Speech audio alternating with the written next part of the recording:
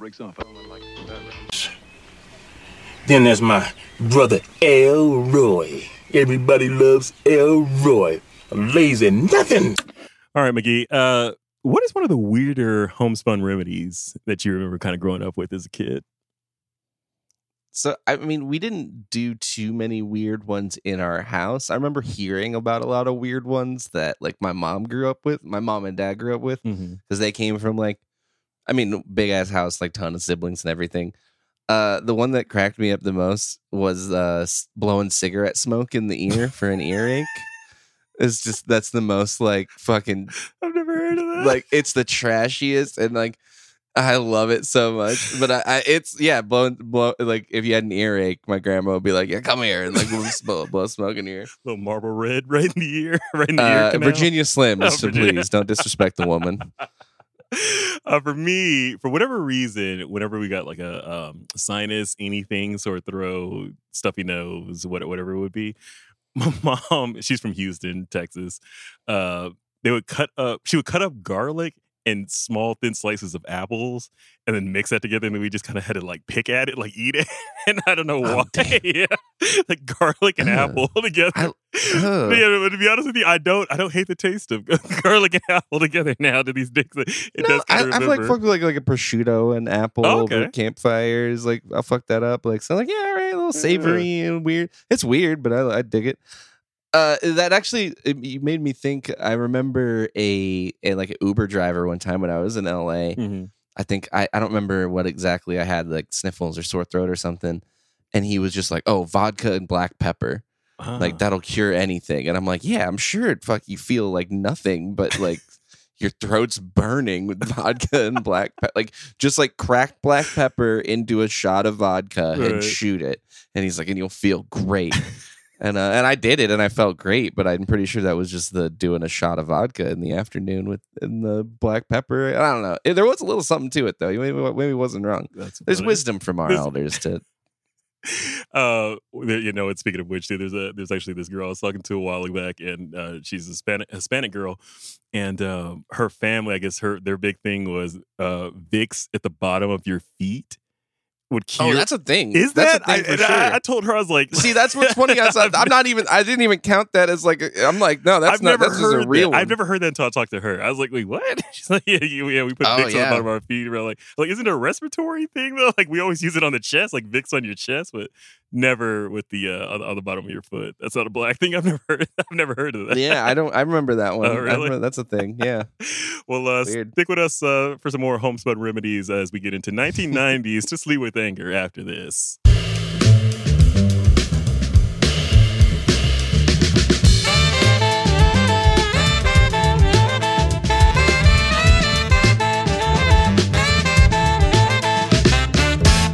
All right, McGee. Top 3 families on film.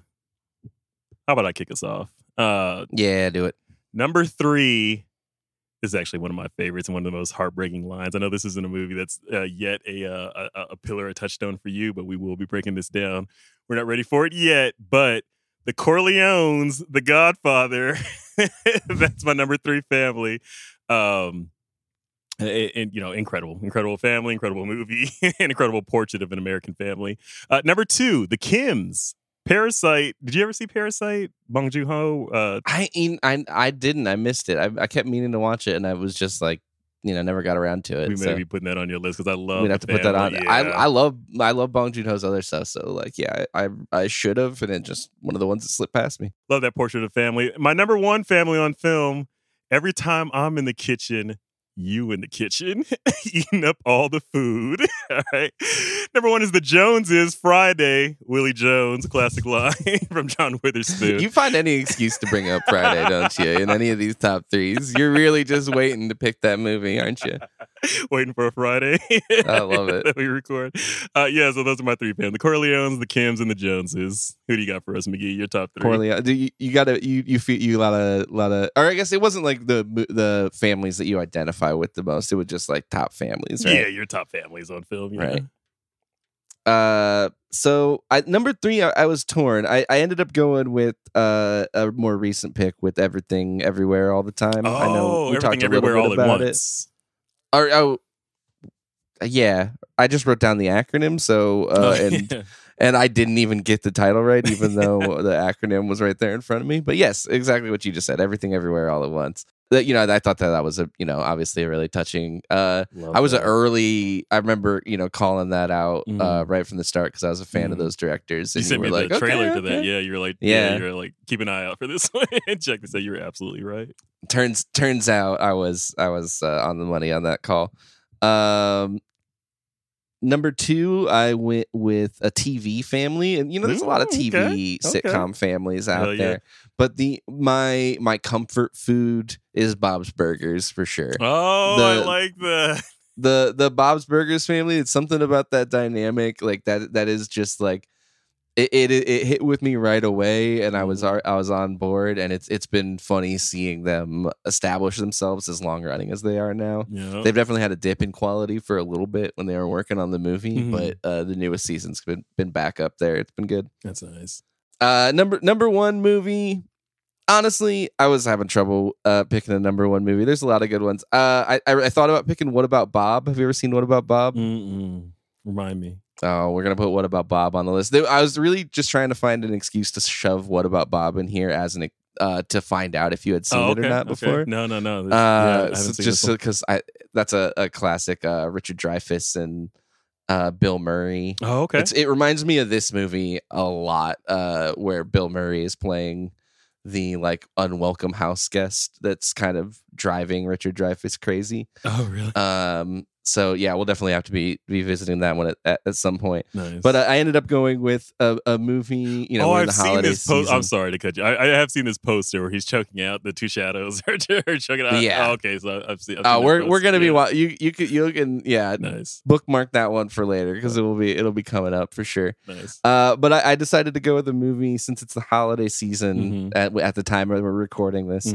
A somewhat Christmas themed movie that makes me think of my family around the holidays is Home Alone. Oh, yes. I know we were just talking a little bit about it. I love the chaos in the opening scenes and just like all of the family dynamic and it's just kind of like goofy, lovable fuck up vibe of the McAllister family.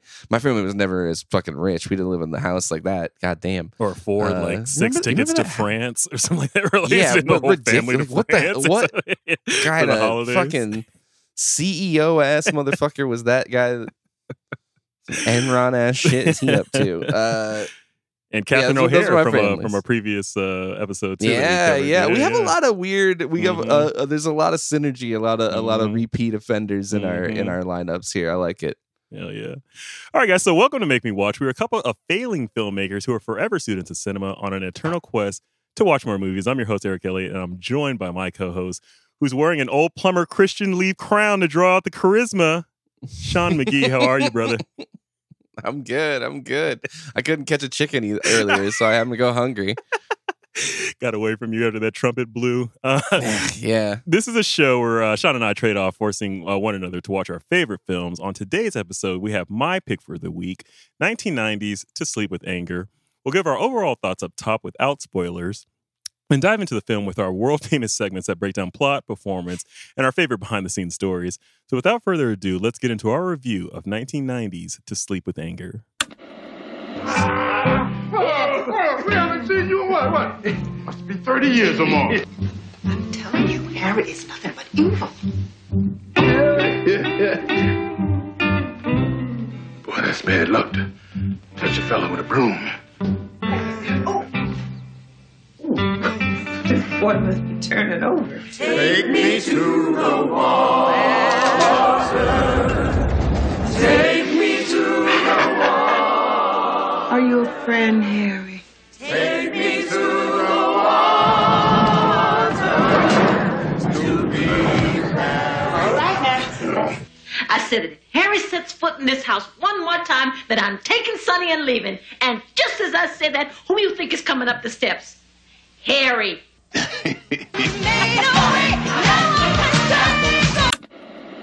All right, that was from 1990's To Sleep with Anger, directed and written by Charles Burnett, shot by Walt Lloyd, starring Danny Glover as Harry, Paul Butler as Gideon, Mary Alice as Susie, Richard Brooks as Babe Brother, and Carl Lumbly, as Junior.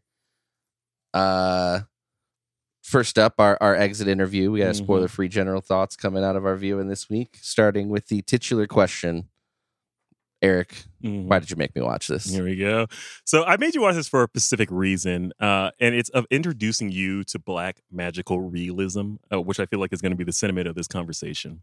The more surrealist work of early African Americans is often something that's not in the mainstream, but it's like an absolute current in our community of storytellers, and a particular favorite of mine. Now, when I wrote that, I did remember that you will find it maybe outside of the world of film. Like TV has really kind of taken on that surrealist touch with you see it in Atlanta. The opening episode of Atlanta season 4 had a really incredible folklore cold open.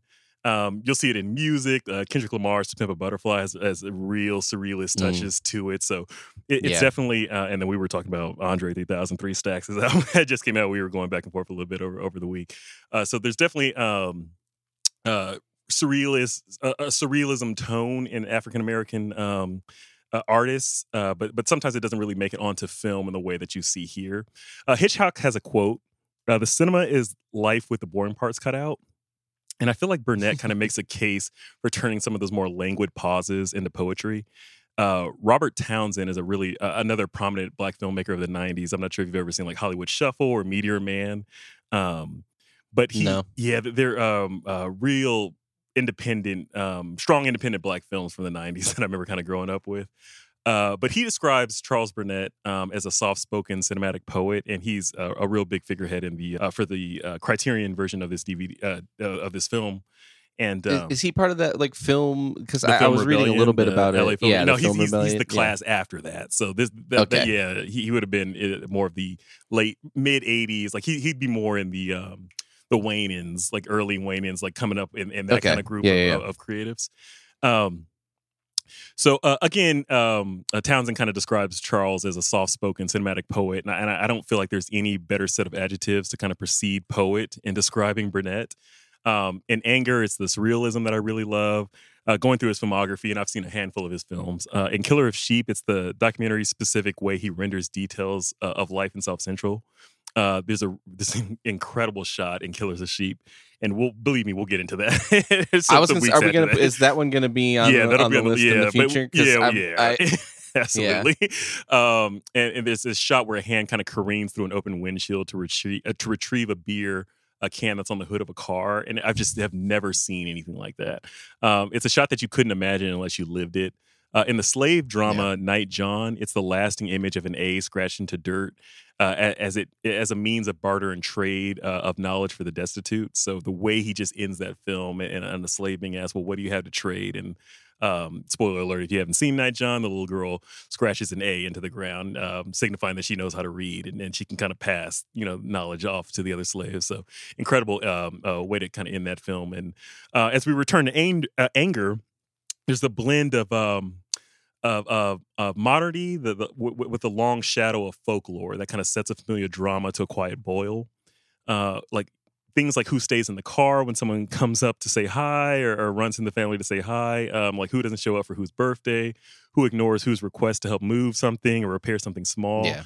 These slights become concentrated, they become potent.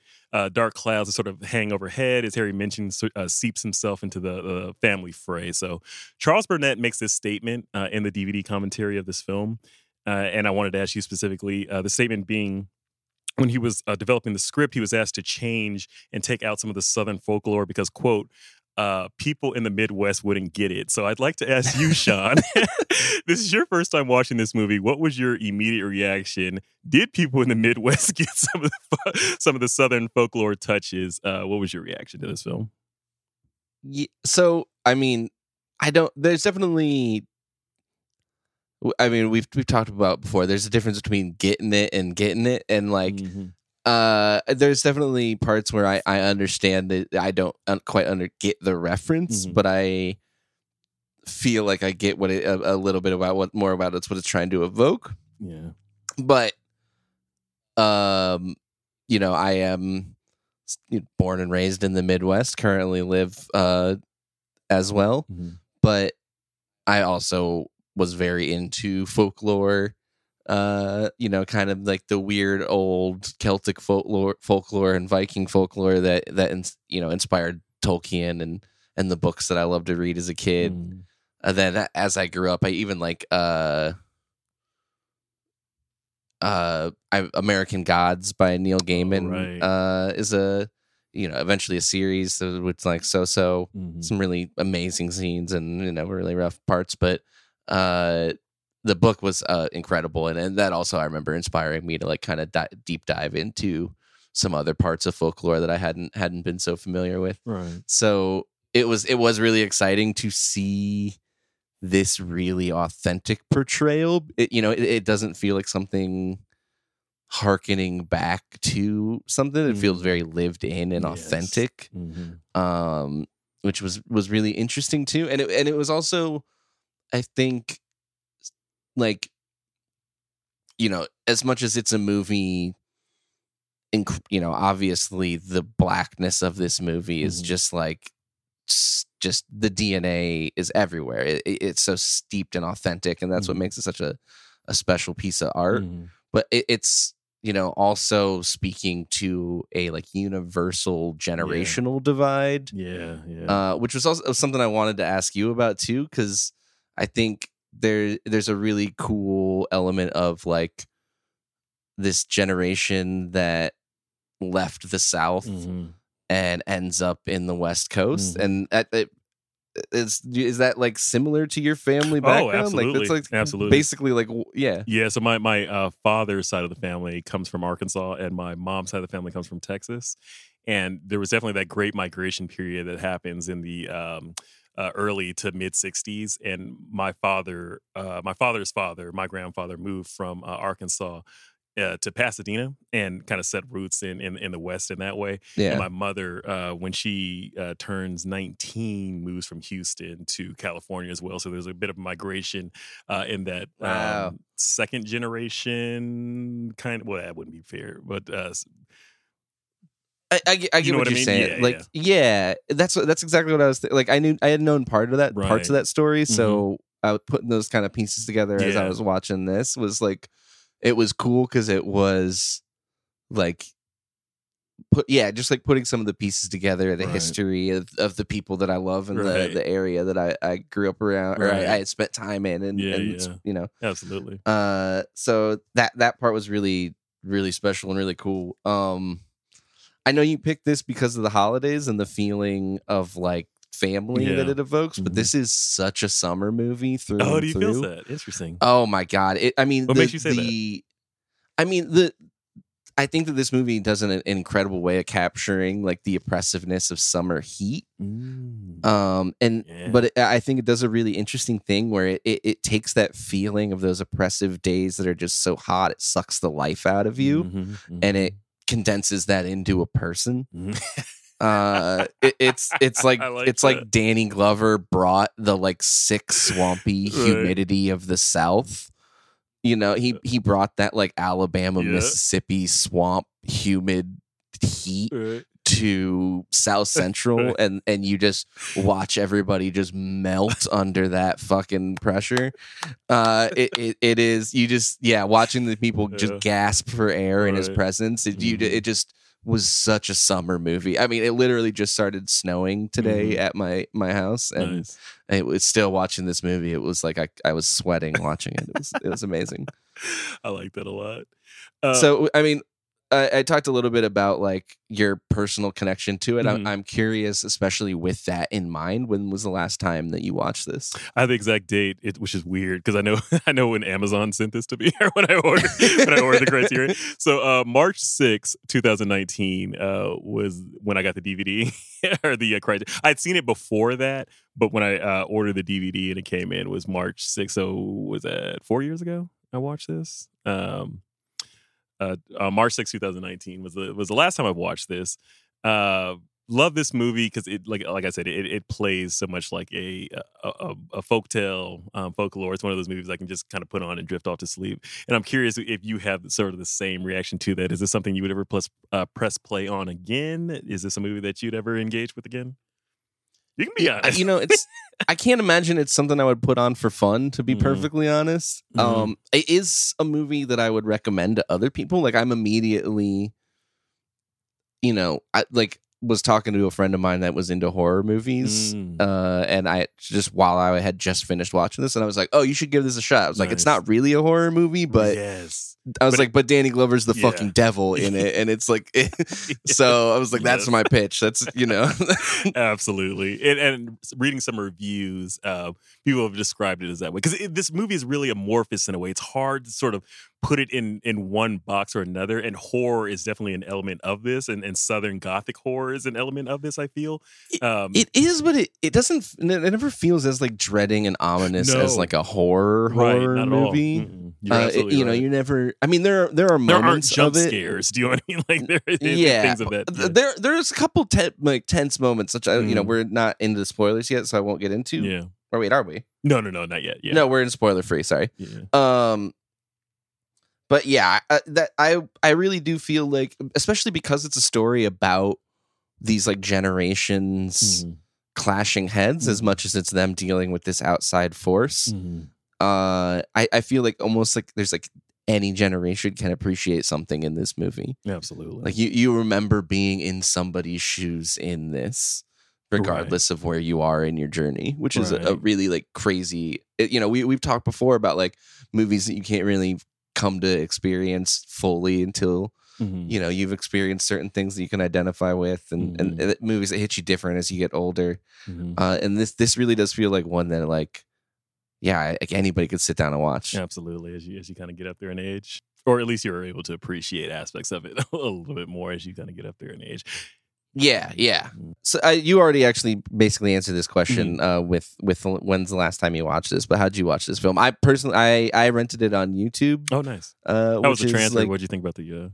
It was decent. Okay. I mean, what's actually, there's a shot that I will talk about later that the first time I watched it in my living room, like on my kind of theater setup, proper lighting, proper speakers, everything. And the second time I watched it at my desk, just on my second monitor, which isn't like properly calibrated. Right. And there were a couple shots where I could see details in the shadows that I know I wasn't really supposed to see. Oh, interesting. Which we'll get into. Okay.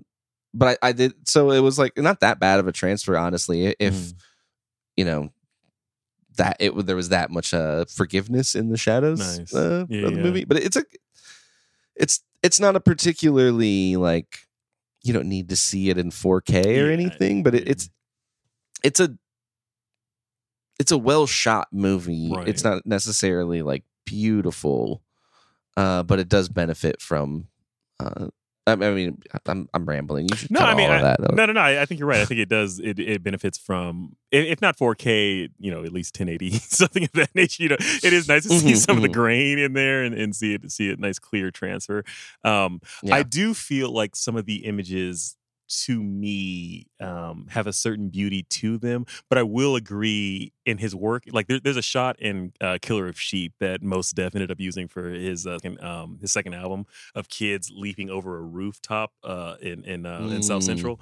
I don't know if you've ever seen this image before, but it's an incredible shot, and there's shots like that Charles Burnett sort of comes up with, that his eyes just really sharpening and making beauty out of things that you would normally think to find beauty in. There was I remember there's a conceit that we were talking about in I think it's Japanese. If I get this wrong, I apologize, but I want to say it's in Japanese culture, wabi sabi, where you find beauty in the disintegration of something, or the sort of the you can find beauty in the destruction of things. So when you see some of these rundown apartment complex, he's able to kind of compose these in ways that you're like, it's difficult if you're not looking for it, but if you have an artistic eye, where he plants the camera and how he composes, particularly like I said in Killer of Sheep, My Brother's Wedding, there are certain shots in there that I'm just like, that feels so black and that feels like so beautiful. Do you know what I mean? So it's a combination to get into that. Yeah, I really am excited to cover that movie, because I definitely found myself, especially on my second viewing of this movie, just being like, damn, this is there's a voice and a work here, and that I want to like see more of. Hell yeah. So the way I caught this movie, just to wrap up this, was the Criterion collection of this. I'd strongly suggest, again, buy physical media, and I'd strongly suggest getting this work of art if you can for your DVD shelf.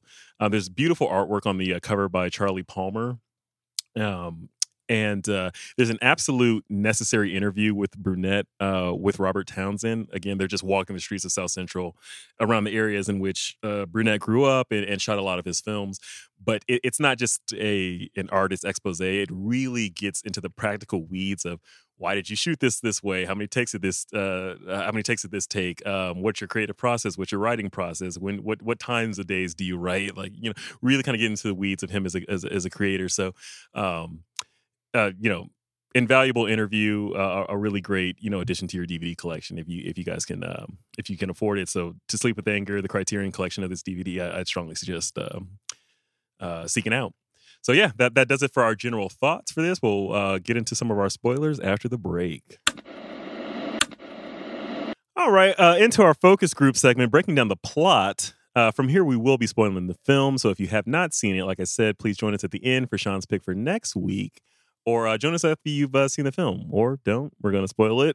Either way. But we'll start here. The scene you'd show someone to get them to watch, McGee. What scene you got for us? I just poured myself a glass because I'm going to talk about the corn liquor. Hey! That's my scene! Yeah, hell yeah. I mean, it's such a good mix of... You have that like warm family atmosphere. Mm-hmm. It's the vibe of everybody gathering around. You got the music, the drinking, the people doing some shady shit off to the side. It's just all the right vibe. The fight that happens outside of the house, like when you're in your family party. The family like drama that's like boiling over that they got to take outside to not interrupt the good times. As a kid, you're kind of always on the peripheral or something like that. You're like, are they fighting outside? It's like, what happened? Why is everyone so mad all of a sudden? I remember those days. Same here. The fish fry is the scene we're referring to. He says that why not do a fish fry? Then you never see anyone eating any food. That is true. That is true, huh? I was wondering. Yeah. I was trying to figure out if I could call it the fish fry. That's why I just decided to center it around the corn liquor because that was the funniest. Dude, I've seen this movie like maybe 4 or 5 times now. I've never noticed that. That nobody eats anything. This is the first time I've ever been thinking about that. Oh my god, it bugged the shit out of me. I was really excited to see the food. I mean, like, you know how big I am about fucking food. Yeah. I want to see, especially, man, if a black family's cooking for me, I'm excited to see the fucking food. And so, like, I was as legitimately authentic as this movie was, I was like, hell yeah, what is this fish fry gonna look like? And then that's the biggest fucking disappointment of this movie for me. That's so funny. Just want to echo everything that Sean says, and there's a specific shot. I didn't choose it for my shot for shot segment, but the scene of them sitting at the table and boy, this is the real South here, and the camera shot there of the wide of it moving to all the old folks that are all of his gang there, just like the teacups, everybody every bottle. Over. I love that shot, how that pans over and does this. So, incredible scene. Please. I love the bit with the guy taking the lampshade off. Yes.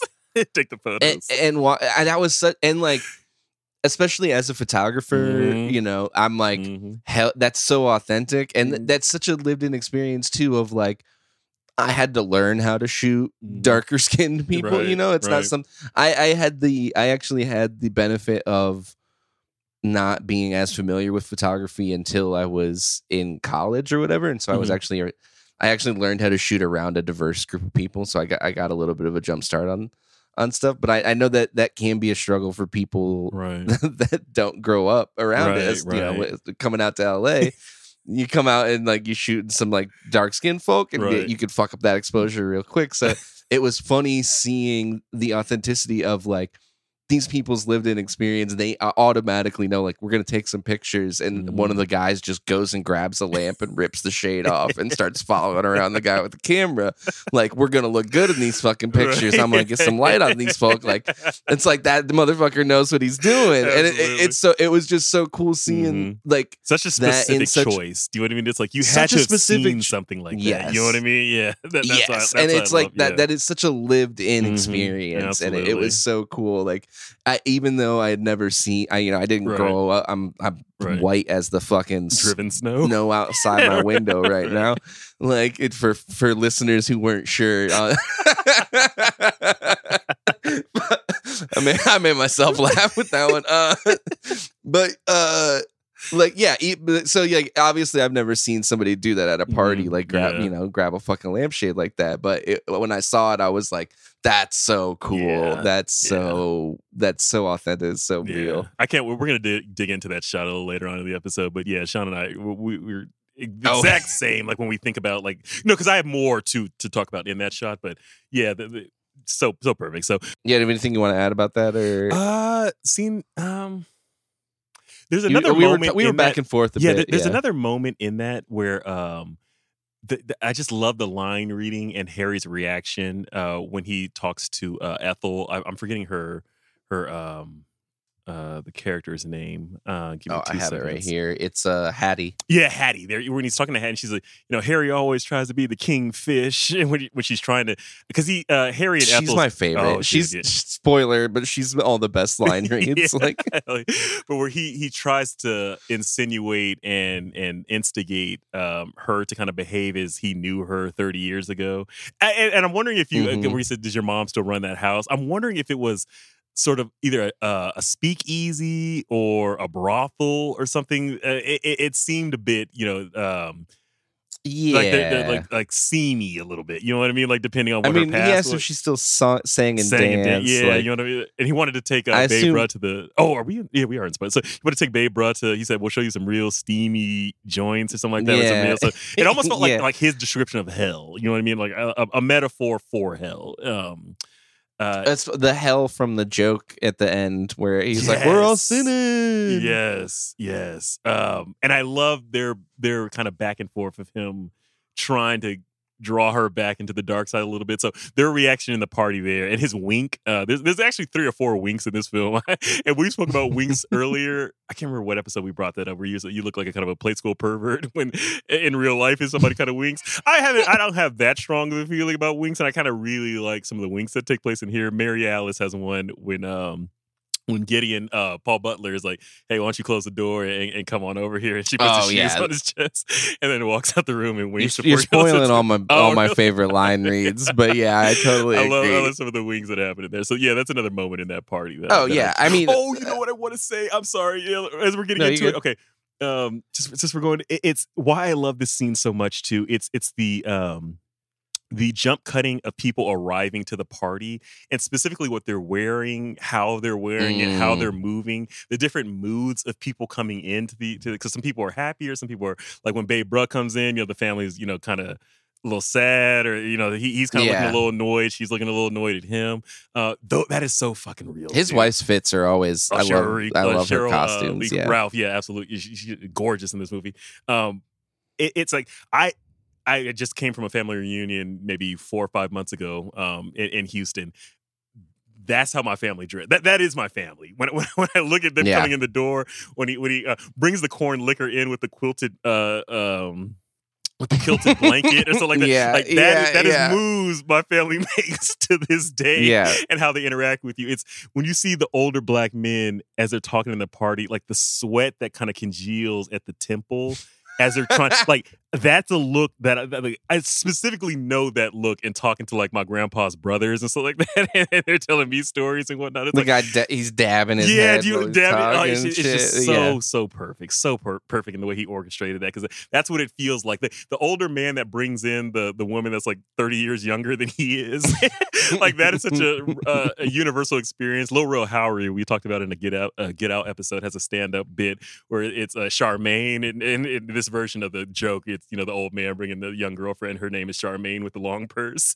But it's like he lived in Chicago, grew up in Chicago. I grew up in a suburb outside of Los Angeles, and we both had the same experience. So yeah, it's you know what it means. It's a universal. There's a type. Feeling. Absolutely. So things that party just encapsulates so much about the Black Party experience of a middle class family. So this isn't necessarily like the super hood experience or the real rich affluent experience, but it's more of the commonplace experience that I kind of grew up with. Like these are the parties. I mean, that's totally. I think that's exactly why I was saying earlier. Like, obviously, there's tons of this experience that I was not my experience growing up, but there's such a authenticity to that. Like, really scraped by middle class experience that it is just like it is so perfectly depicted here that it makes it so universal. Obviously I grew up 1,500 miles from South Central, right. But I had family gatherings like this. My grandma acted like that. Like my grandma would be sassing people when they came in a little bit more. It would be a little bit more comments on like haircuts and clothing choices. That a little bit more of that Irish sass in there. But other than that, it I also totally understood where it was coming from. Hell yeah! Was there something that you caught in this viewing that you hadn't noticed before? Yeah, so I'm going to get in here and I'm going to dive into because I strongly believe this is Danny Glover's best performance, or at least my absolute favorite. And there's physical things that he brings to this performance that I want to call out. The first thing that I'd noticed in these more recent viewings that I hadn't really noticed before is the grabbing at the left shoulder as Harry's way to establish physical connections with the people around him. He's always grabbing at someone's shoulder or pulling them in close. The left shoulder, specifically with the right hand, is the same spot as the devil. So when you have the devil and the angel on your shoulder, a cartoon, so the devil is always on your left side. When he's attempting to sort of ensnare someone with a physical touch, a sinister touch, it always kind of begins on the left side. So it happens so often that it has to be deliberate in my head, and I just love that as a physical means of touch. One other thing that I wanted to mention quickly is Harry's technique to kind of cut off the head of the chicken is very similar to the parasitic method he infiltrates the family with. He soothes and then he hypnotizes you in the same way that he draws a line to sort of hypnotize the chicken, and ultimately heaves and acts overhead before he gets kind of cut off at the with the trumpet. And in this case, Mary Alice finally kind of snaps out of her stupor and, I want you to leave. I need you to leave. Whatever the line is. So very similar technique I noticed to how he was going to kill the chicken to how he, the larger bit about how he infiltrates. And, that's really cool. I didn't pick up on that at all. That's a really. Is there something that you've come to forgive that annoyed you at first, or something that you've softened on over time in this movie? I think I've only softened on it by virtue of the fact of having seen it several times. It's a family calling babe brother over and over and over. Like it kind of it feels forced. It annoys me a little bit. Whenever anybody has a nickname in a Black household, even if it is babe brother, it always gets shortened a little bit, like to 1 or 2 syllables. It's never like you would never say babe brother over and over. You would say bae or like something of that nature, or like brother or something like that. Like it sounds more natural. It's funny. Me and my sister do this to each other. Like we will call each other big sister and little brother, but like just like full, never shorten it. Oh, is that right? But it's almost like as a bit because no one else ever. It's like. It sounds weird, so that's what we do. Oh, okay. So you know what I mean? Like we sound like we're in a shitty Hallmark commercial. Like, right. And that's what it kind of feels like to me. It's like I understand, and they there is a turn at the end where is it Brooks? I'm forgetting his last name. I think it's Richard Brooks. So is babe brother when he tries to reclaim his personhood. I'm Samuel. Yeah, exactly. So I'm Sam. What's my name? I'm Samuel. Sam.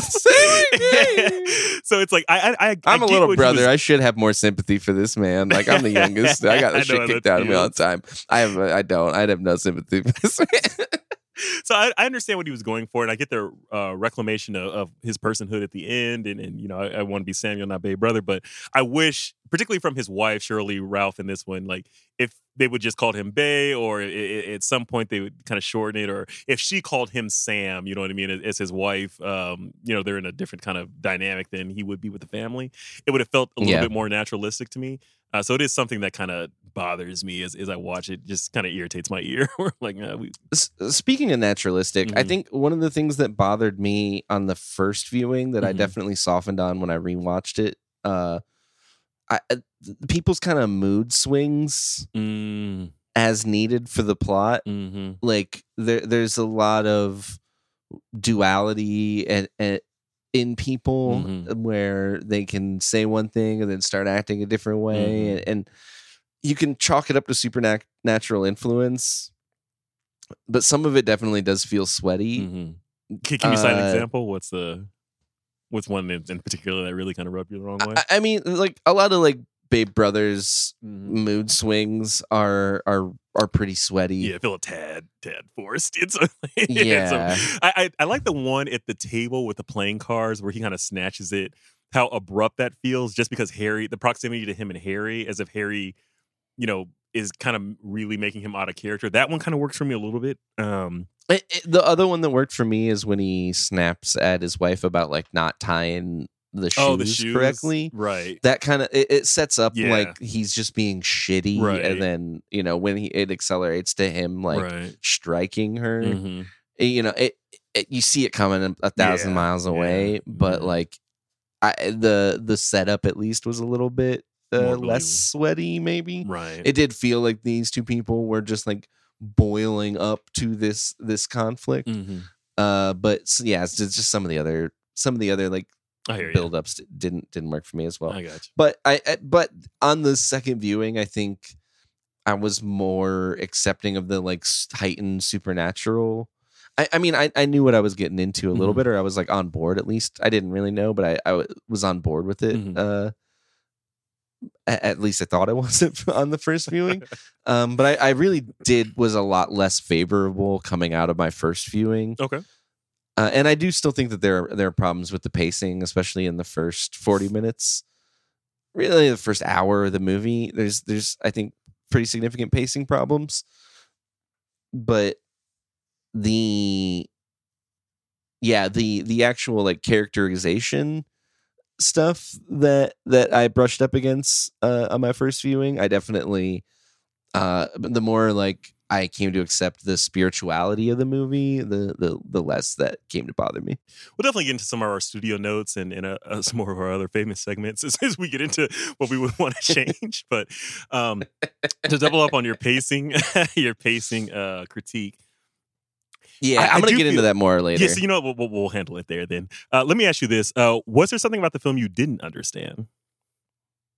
I just want to know what the end of that joke was at the end with his like people trying out heaven and hell. Right. That was I was like, I really want to know what the end of that joke was.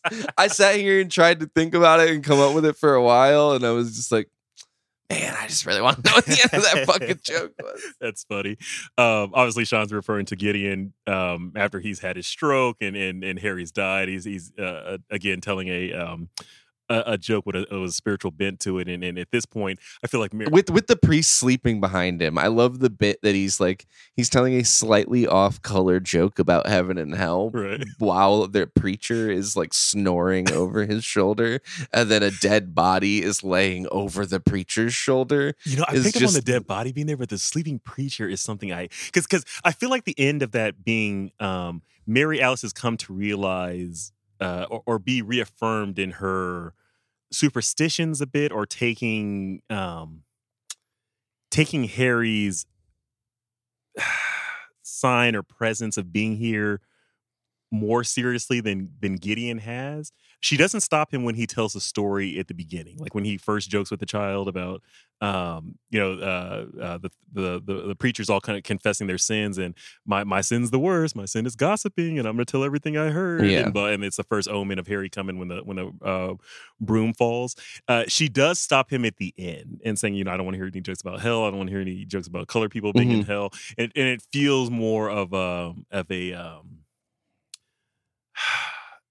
she's on guard at this point. She's really taking more control of the household and warding off evil spirits in a way. Kind of felt like what the intention of her stopping him in that moment, because it mirrors, even shot for shot, very similar shots to how he shot the beginning of Harry arriving and the end of Harry dying, and what that means for the family. So yeah, I think tagging off of that, I think you're onto something there. Just because he has the preacher like question her faith, because she's using these home remedies. Right. There's that one. That's interesting. Yes. There's that one scene where they're at the foot of Gideon's bed, and he's like, why are you still doing this stuff? Like, why don't you just have faith and prayer? Right. Which is also and then at the end. Yeah, which is like fucking Jesus Christ. Two superstitions that are judging one another. Yeah. Why don't you trust my superstitions? Right. If you really have, I mean, that's the you never trust anyone who says that the only person that you can trust is them. Right. Like, that's just the base rule. Yeah.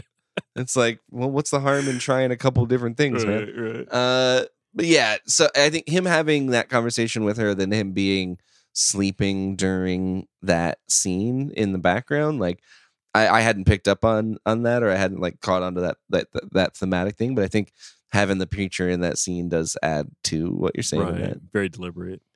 So one thing I didn't understand about the film, and I'm curious about your take here. It's the earthquake. And I'm wondering just what your take is. Is it the spirit or evil leaving the household? Is it completely inconsequential to Harry dying? Like, what is your take about the earthquake that happens in the last 10 minutes of the film? They're just sitting in the living room. Like, I never have been able to kind of piece that together, and I read a lot of reviews on this. I haven't really heard anyone speak to that moment. But what is your take on the earthquake? I love it. I love it because it feels like very biblical in the earth responding to the finality of something, of you have purged yourself of this demon, and now the earth is going to open itself up and take him from you. Interesting. In a less subtle movie than the earth would have literally split open, and then his body would have fallen into hell or something, leaving only the quilted blanket on the floor. Yeah. And his shoes. Oh my god. Fuck.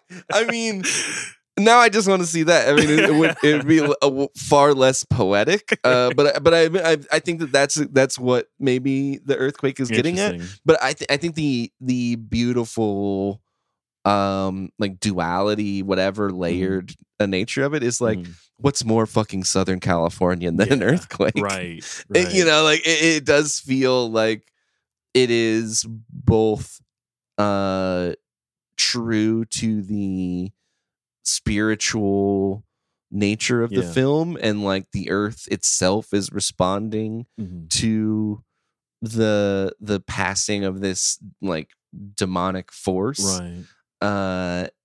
But then also that's it. South Central. I love that take. You're living in it's an earthquake, right? I love that take. Particularly the biblical nature of the earth accepting the passing of this evil demonic spirit deity. That's so good, dude. I like that. All right, let's step into Grover Cleveland's presidential time machine. What does this movie look like in a different decade? Does it work? Does it not? What do you got? Because I got a lot to say here. Interesting. So I'm going to make mine really brief, because I feel like this film deals so heavily with the tug of war between the old and the new, specifically this version of a Black Southerner, that it would be kind of difficult for me to see it working outside of this period. While there is still this and I still have this Black Southerner in my family, they're not as even superstitious as their parents were. And more to the fact LA looks very different after the riots of the 60s. You know what I mean? Like, the flood of drugs and gang culture, particularly in Watts. It's like the middle class, the working middle class in that area, like that looks real different, in 2023 than it did in 1990. Do you know what I mean? So it's hard. It's a little more difficult for me to see. But even if you were to take this outside of that area and let's say you shot this in wherever, that's still push and pull of the old traditions. I'm not sure how many parents, that were having kids, let's say in the 90s or coming up under, the death row, sort of like LA. Like if those values were still kind of there to instill in kids. Like it was just a very different parental situation that was going on. So that's my take. I think it is a film that feels like it's of its time, and specifically it's hard. Oh yeah. But I'm curious to hear what you got to say. Yeah. What's I mean, I totally get what you're saying. And I feel like this film is like perfectly of its time. Yeah. In a very beautiful way. Mm-hmm. But I sent you that clip of that Jack Knight stand-up clip. Yeah. And like that's kind of what I was getting at here with like he maybe we'll cut it in here or something, but like I don't know if you know this, but there's a civil war going on between old black dudes and young black dudes. Old niggas hate us. Any older cousin, uncle, nigga named Darnell, they don't want nothing to do with us. I came home for Thanksgiving wearing pink socks. This nigga spit stuffing out. Why all y'all gay? I was like, you just met my girlfriend, nigga. I don't even know how to answer that question. And it pisses me off that old niggas do that. Be like, why y'all act like that? Why y'all weird? Why y'all act like that? Why y'all weird? The government. The same way you acted weird when you were young, because of the government. The FBI wanted to destroy black men so we could never build equity in our communities, so they wanted us to be detached from our families, so they made economic obstacles. The prison system flooded us with drugs, so subsequently it would lead to a generation of black men raised by their grandmas and their moms, just like me, creating a generation of sassy-ass niggas. He gets that in that clip of the generational divide. Yeah. And like, older... The older generation not understanding the newer generation, right. And the newer generation be like, dude, isn't this the same thing that you went through? Like, how do you not get this? Right. And so I feel like in the same way that this movie was about that like migration, that very like specific, migration from the South, right, out of whatever. I mean, we talked about it already. The Great Migration, yeah. So in the same way that this movie was about the Great Migration that we talked about earlier, I think that you do have a generation of like queer nerdy kids and a generation and a generation of the previous generation like coming to terms with that, some of them doing it at different speeds or whatever. Right. So I do think that there's a updated version of this movie. And then as I was kind of writing and congealing my thoughts in this, I was like, oh, we have this version for last decade already. Barry Jenkins made Moonlight in 2016. This is fucking Moonlight, right? Like Moonlight is,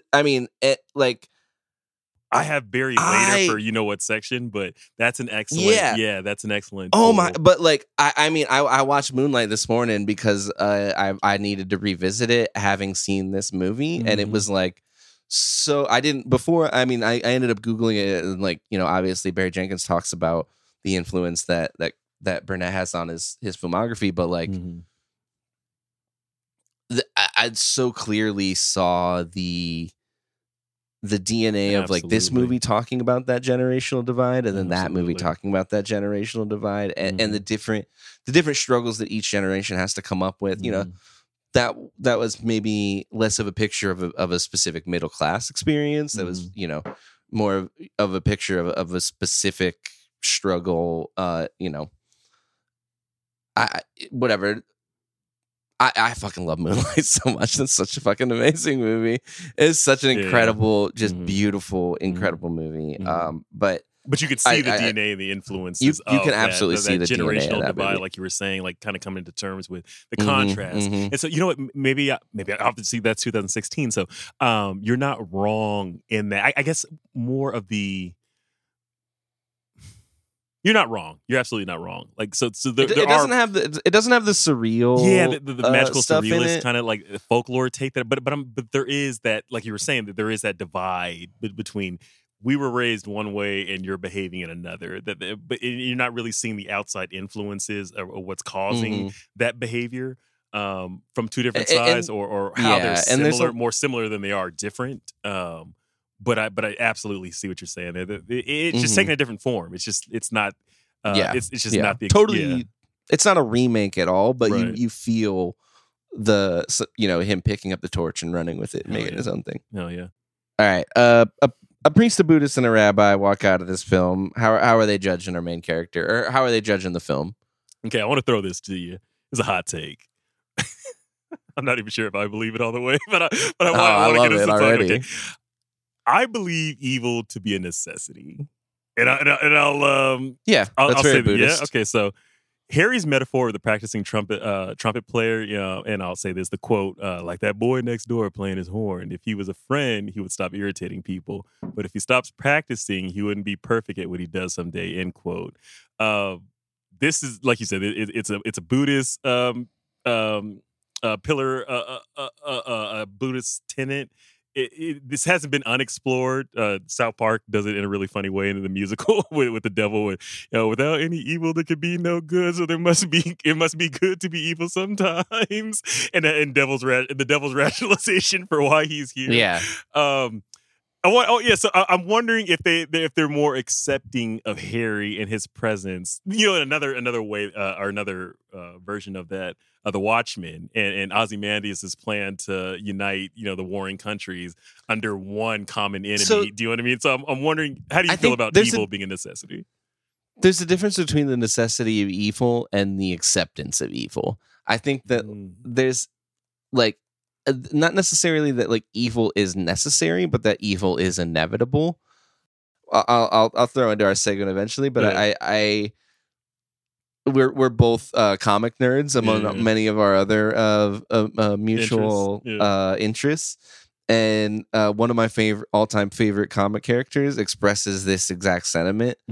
Beta Ray Bill from Thor. Okay. Somebody's asking about the gods or whatever, and he says I look at the heavens and think them empty. If not empty, I find the idea of worshiping whatever dwells there obscene. And somebody says, why do you continue then? And he says, it doesn't change what is right. If there's nothing but what we make in this world, brothers, let us make good.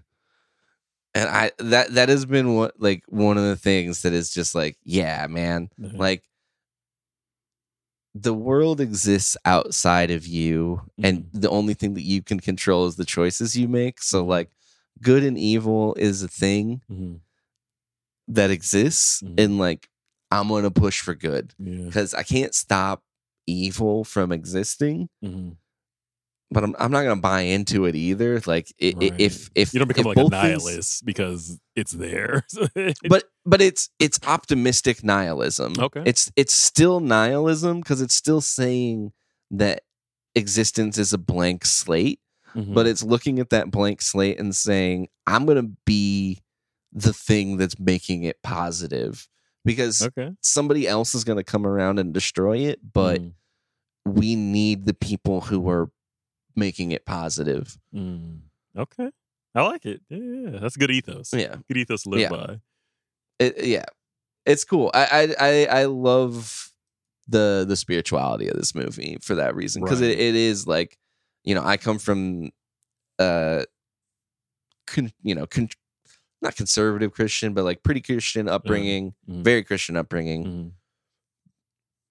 I eventually found my way somewhat more closer to like a Buddhist pagan thing. But I love and that's why I love the like supernatural elements of this movie. Hell yeah. But anyway, it's similar to me, like being raised in the church. Like that's why I've I've left my the church behind. But that's so ingrained in me. So like things like magical realism or omens or a symbolism in that way really kind of still speak to my artistic palette. And how I kind of organize the world a little bit, like in my head. But even if it's not things I like worship or engage with all that much, it's I can't help my background. Hi, Sean here. This is an ad break, or rather, it would be if we had advertisers. Personally, I worked in advertising for almost a decade, and I'm in no rush to sell dick pills or subscription boxes. But if you want to support our fledgling podcast, there are better ways to support us at the moment. Follow us on your podcast service of choice, leave us a nice review, find us on social media at Make Me Watch Podcast. You know how this goes. At this point, though, in my opinion, the most important thing that you could do to help us out is to send an episode to a friend that you think might like it. Maybe send it to someone that you want an excuse to talk to more. Help us turn this into a little community. Give us feedback, And if you really want to send us money, we do have a Patreon. All right, let's get back to the episode. Best line read in the film, Sean. Let's see if we can move this. What do you got for me? What's some of your favorite lines of this film? I mean, I think I love Ethel Ayler as Hattie. Mm-hmm. I think one of the line reads that I haven't watched the trailer for this movie, but if it doesn't make the trailer, I'll be shocked. What does she say? You remind me so much of what went wrong in my life. It's absolutely in the trailer. It's it, yeah. Guarantee. I fucking called shot, man. Yeah. Called like from behind the arc. Like, love it. I do also love her Rita. If it was up to me, I'd poison him or whatever. that's a runner up. Yeah. Like she's an amazing character. Mm-hmm. What you got? So my two are both Harry lines, and it's both in just the way that he performs them. His line reading of it. I'm not going to do it justice here. I may cut it in, but the first one being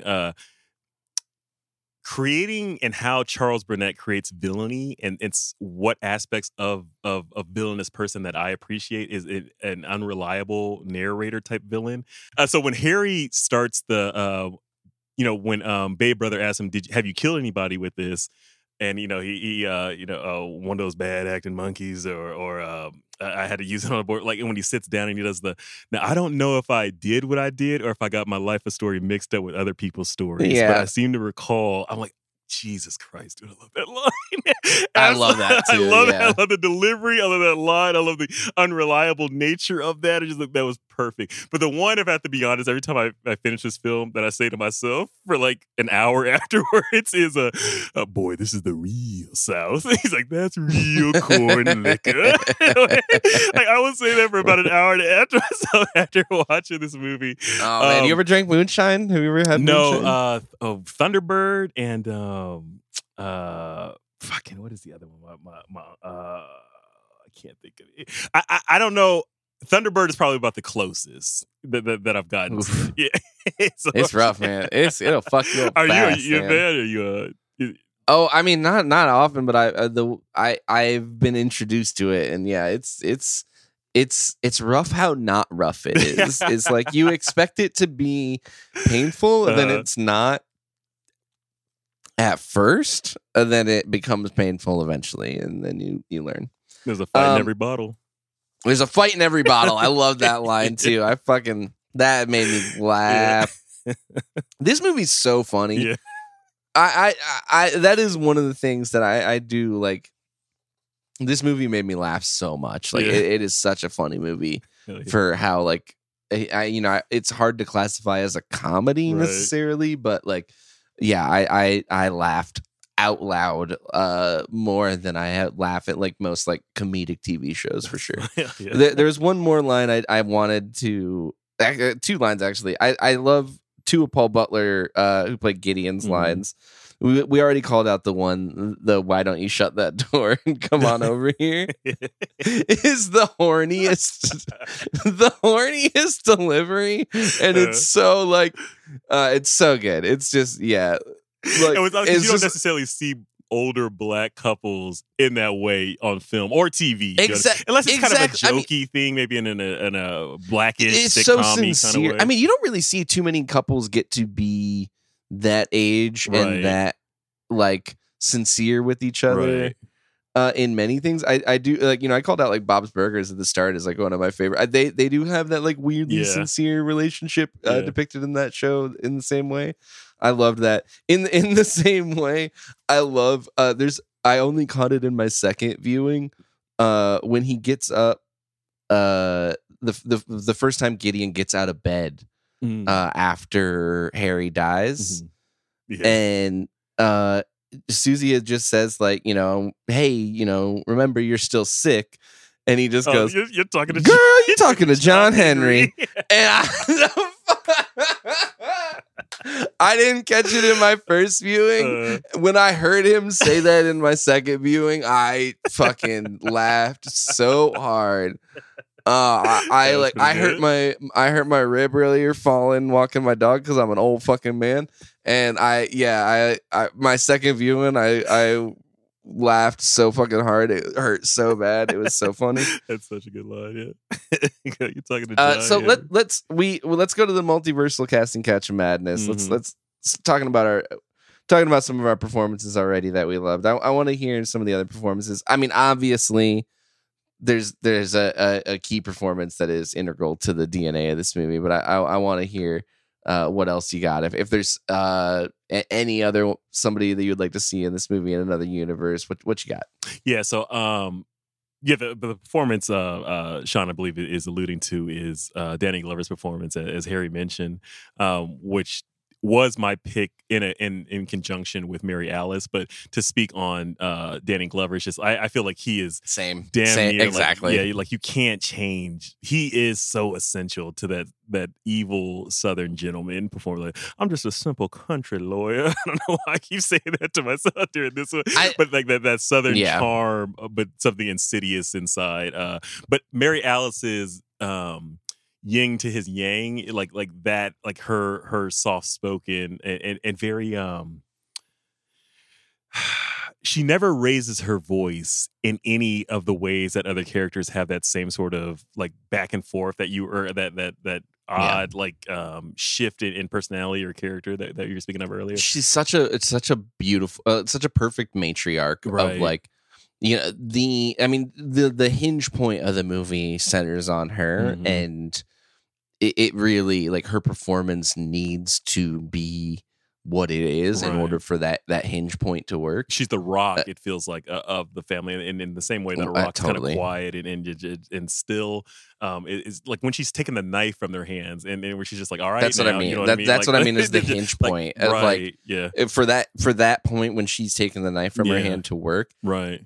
And then later, she doesn't scream, she doesn't, wail or act out. It's just, very, it's an incredible moment. Really incredible. Really, and the payoff of that when she smiles at them when they're just like joking with each other in the hospital. It's that setup punch, that like the jab uppercut of you need her in that moment grabbing the knife, and then in that moment just like smiling and knowing that like she won the battle against Harry in that moment. Like that's what you saw. Like in her boys weren't uncorrupted or it was this good versus evil clash of ideology, and her grabbing the knife was the climax of it, and then her like smiling at seeing her sons joke with each other was the like, hell yeah, I won that fucking battle. Like, fuck yeah. Totally. It was so beautiful and it's such hinging on her performance. Yeah, I think just one last thing about her performance that I had a note here. It's such a complicated performance because there's moments where she feels well-meaning but flawed. Interesting. You know what I mean? Where there's the moments like there's the when her and Harry are first chatting really early in the movie, and Harry talks about like, people back then used to know how to act and how to behave and how to say yes sir and no sir, and like obviously that's what you love to see in a black man.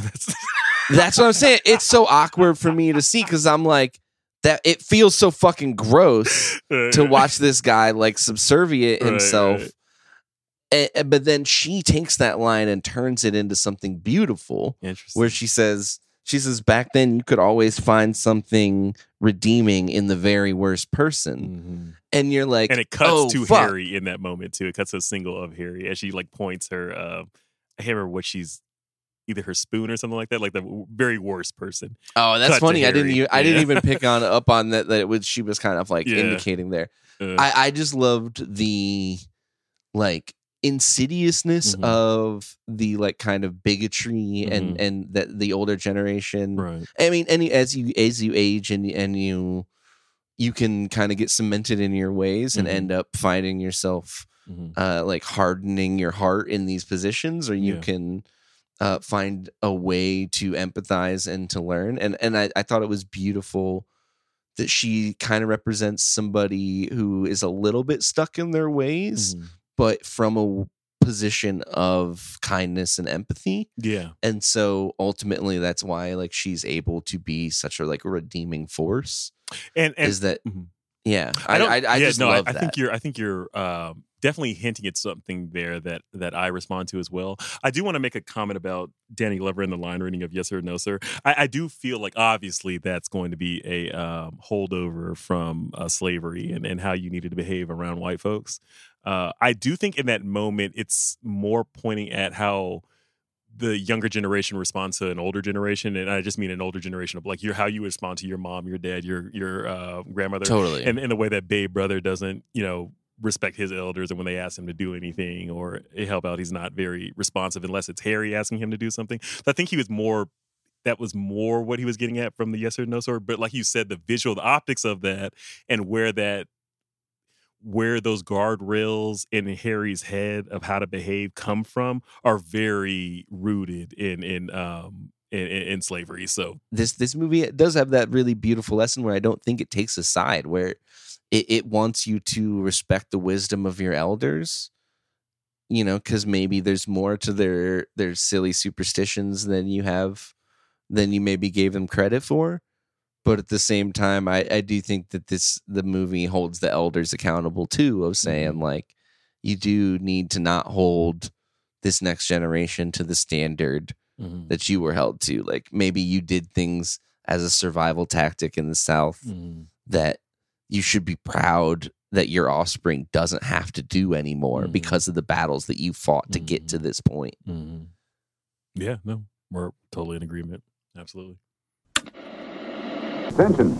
To help carry on our important work, I want you to join the secret squadron. So I didn't have a good spot to bring this up in any other segment, but I just had to talk about, we talked about the, like, would this movie work in another decade? We talked about the, like, multiversal casting or whatever. I wanted to take a moment to talk about, if this movie were to ever get remade, I think Gerard Carmichael Carmichael needs to be at the helm of this movie. As what? As a writer, director, whatever, writer, actor, director, whatever. I love his stand up, the Rothschild stand up. I don't know if you got that. Have you watched? Oh yeah. I'm sorry, the Rothaniel. Or was it Nathaniel? I thought it was Rothschild. Rothaniel. Oh, Rothaniel. That's what it was. Rothaniel. Yeah. So that was I watched Rothaniel this afternoon because really quick, let me interrupt. The ending shot of the street light of the POV of the street light with the credits roll. Love that shot, dude. I know that you got me thinking about the stand up. Sorry. Love that shot. Sorry. Go ahead. Oh, you're good. But so this movie made me think of Gerard Carmichael so much. I already brought up the Moonlight connection earlier, where I think that Moonlight shares a lot of the DNA of this movie. But if you were to make a more like 1-to-1 this movie in the modern era, I think that especially the stuff that he was getting to in Rothaniel with that like disconnect and him trying to find his place, I think that he would have a really interesting take. I would love to see. And I, he had a directorial debut recently where he has a movie about like people committing fucking ritual suicide. Like, yeah.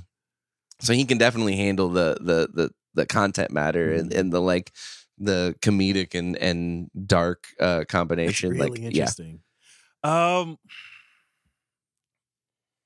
I think Well, Gerard would definitely, I feel strong about his ability to capture what our generation, our POV kind of looks like.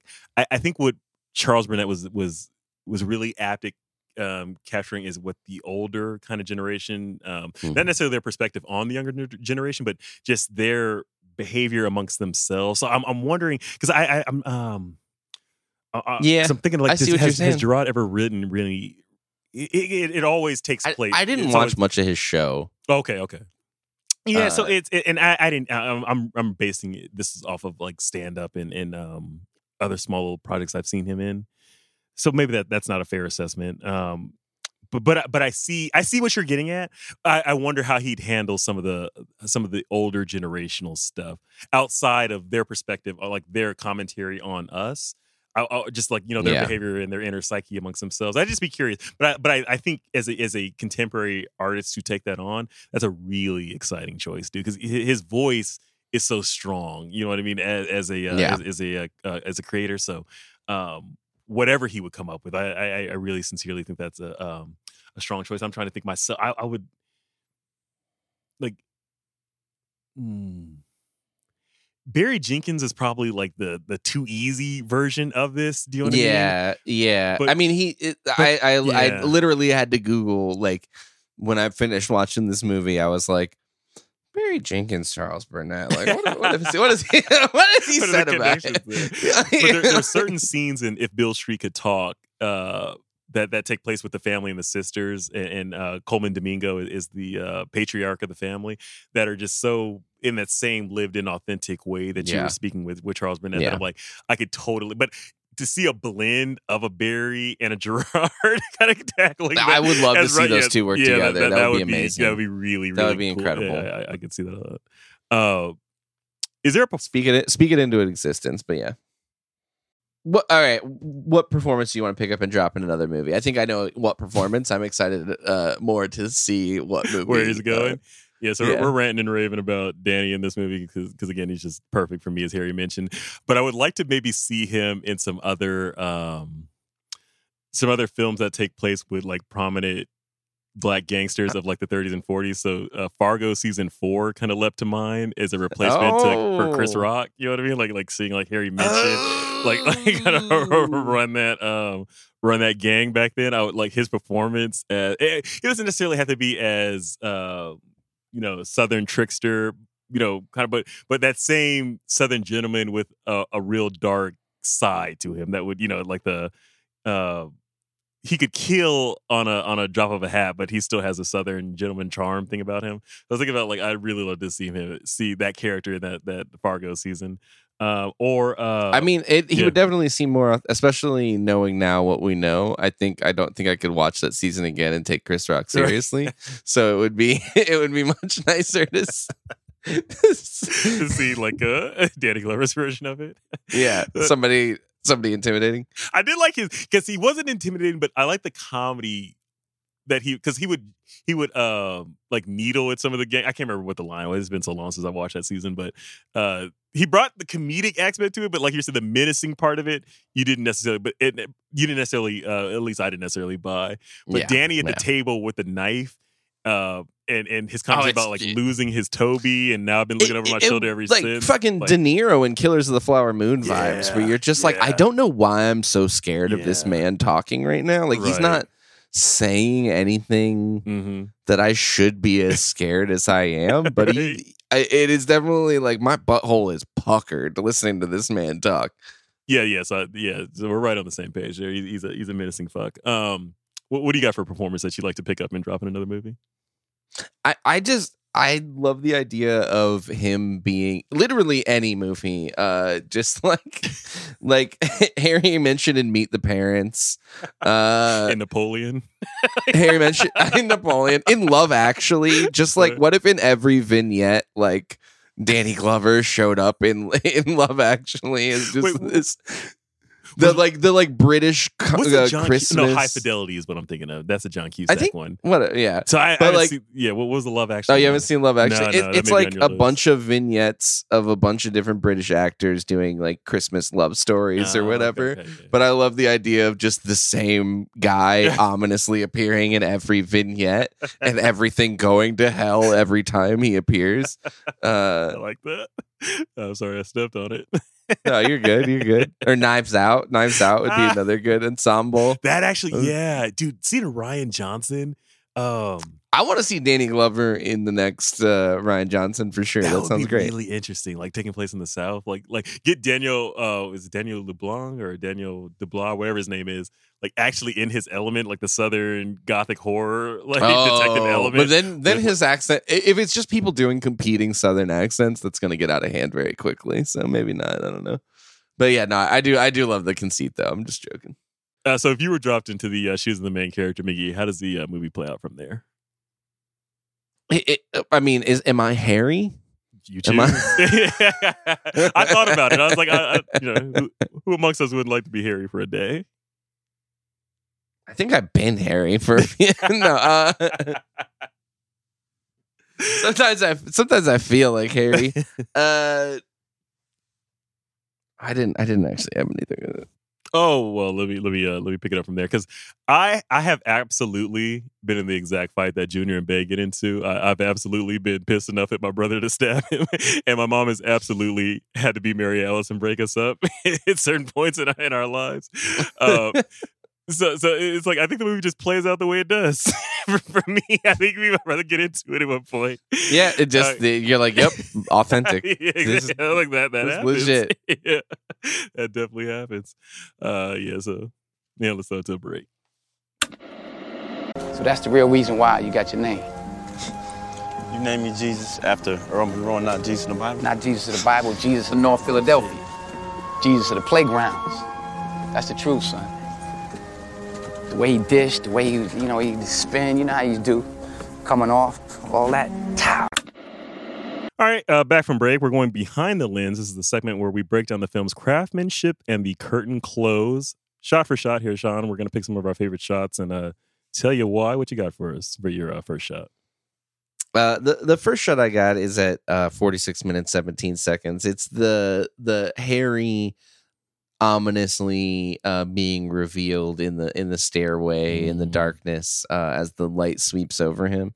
It's just so jarring and so moody, and I just love the way that it just makes you immediately, as an audience member, just like start asking yourself questions aloud. You're like, what the fuck's going on? Like what like how much is he doing this on purpose? Like how much is he aware of the effect that his presence has on things? Like that shot itself just throws the balance of the whole movie so off kilter in a way that's perfect, that it's in a movie that plays its hand so sparingly. I think this is one of the most overt shots, and it's interesting, exactly how far they're willing to take it and how goofy they're willing to go with the conceit of, like, Danny Glover is this like kind of movie monster, right? And I think he just nails it. It just works perfectly. And what I love, like, this is the moment too after he's taken Gideon to walk along the train tracks and obviously have him almost try to induce a stroke. It feels like in Henry's character by having him overexert himself as they walking a little further to do us good, whatever the quote is. And this is like the very next moment of I want to say him, like, because Mary Alice's character walks upstairs and he's kind of hidden in the shadows watching her walk upstairs, and I'm wondering if he's kind of gauging her reaction to see maybe she screams because Gideon's already dead, or maybe he's trying to gauge the status, it feels like, of what what's just happened, or what's the effect of what just happened. So it's really eerie, and then the way that the shot ends with him just bathed in the red tail light of a car passing by. So as he's in the shadows, a car passes by and its headlights illuminate him in the shadows, and then the tail lights bathe him in this red glow where he really feels like like the devil in this moment as he's walking away from the staircase. So yeah, this is another shot that I like a lot too. I love I love the exactly what you're saying with the headlight, a tail light aspect of the lighting too, of like it allows the shot to be still and dynamic in an interesting way. Right, yeah. You know what I mean? Like where you have the camera is just like lingering on this empty frame, and then it reveals this somebody's looming figure in there. And so the mix of like stillness and the moving and shadows dynamic, too, as the light kind of illuminates the shadows moving across. It's a very dynamic it keeps you on your toes and keeps you off kilter. That was the shot I was alluding to earlier when I was saying that when I watched it on my TV, properly calibrated and everything, he just kind of appears out of nowhere. Then when I watched it on my monitor that was like a little bit messed up, you can see him like walk into the shot in the shadow. Oh, really? Yeah, like because the stairway is just it shows it empty, and then it shows her walk up it. Right. And then while everything's dark, he walks into his spot, and then the light sweeps over him. Oh, and you're gonna I had my brightness a little bit too high on my second monitor, and you can actually see him walk into the shot. It made me giggle a little bit. That's funny. My shot is the opening shot of the film, and this is where I just knew that this was going to be a film I loved and a master. You know what I mean? It just literally, even before we get into the flames. It's the wide shot, like I said, the opening of the film, and it's the juxtaposition of Gideon sitting in the chair as opposed to the photo behind him, and they're in a very similar shape with the hat, very similar shape with the pose. That mirroring effect, the oddness of just the table as the only, the table and the chair is the only items in this space along with the. It's just you could tell that this is a dream. It is a dream sequence, but you wouldn't know that. What am I trying to say? You wouldn't necessarily know that until you get into the film or you see the crossfade to Gideon actually sitting in his backyard in a very similar pose. But the picture here, or the composition here, is so. It feels like a painting. Yes, absolutely. Very flat. There's. Go ahead. Oh, I just the surrealness and the like. It's surreal but deliberate.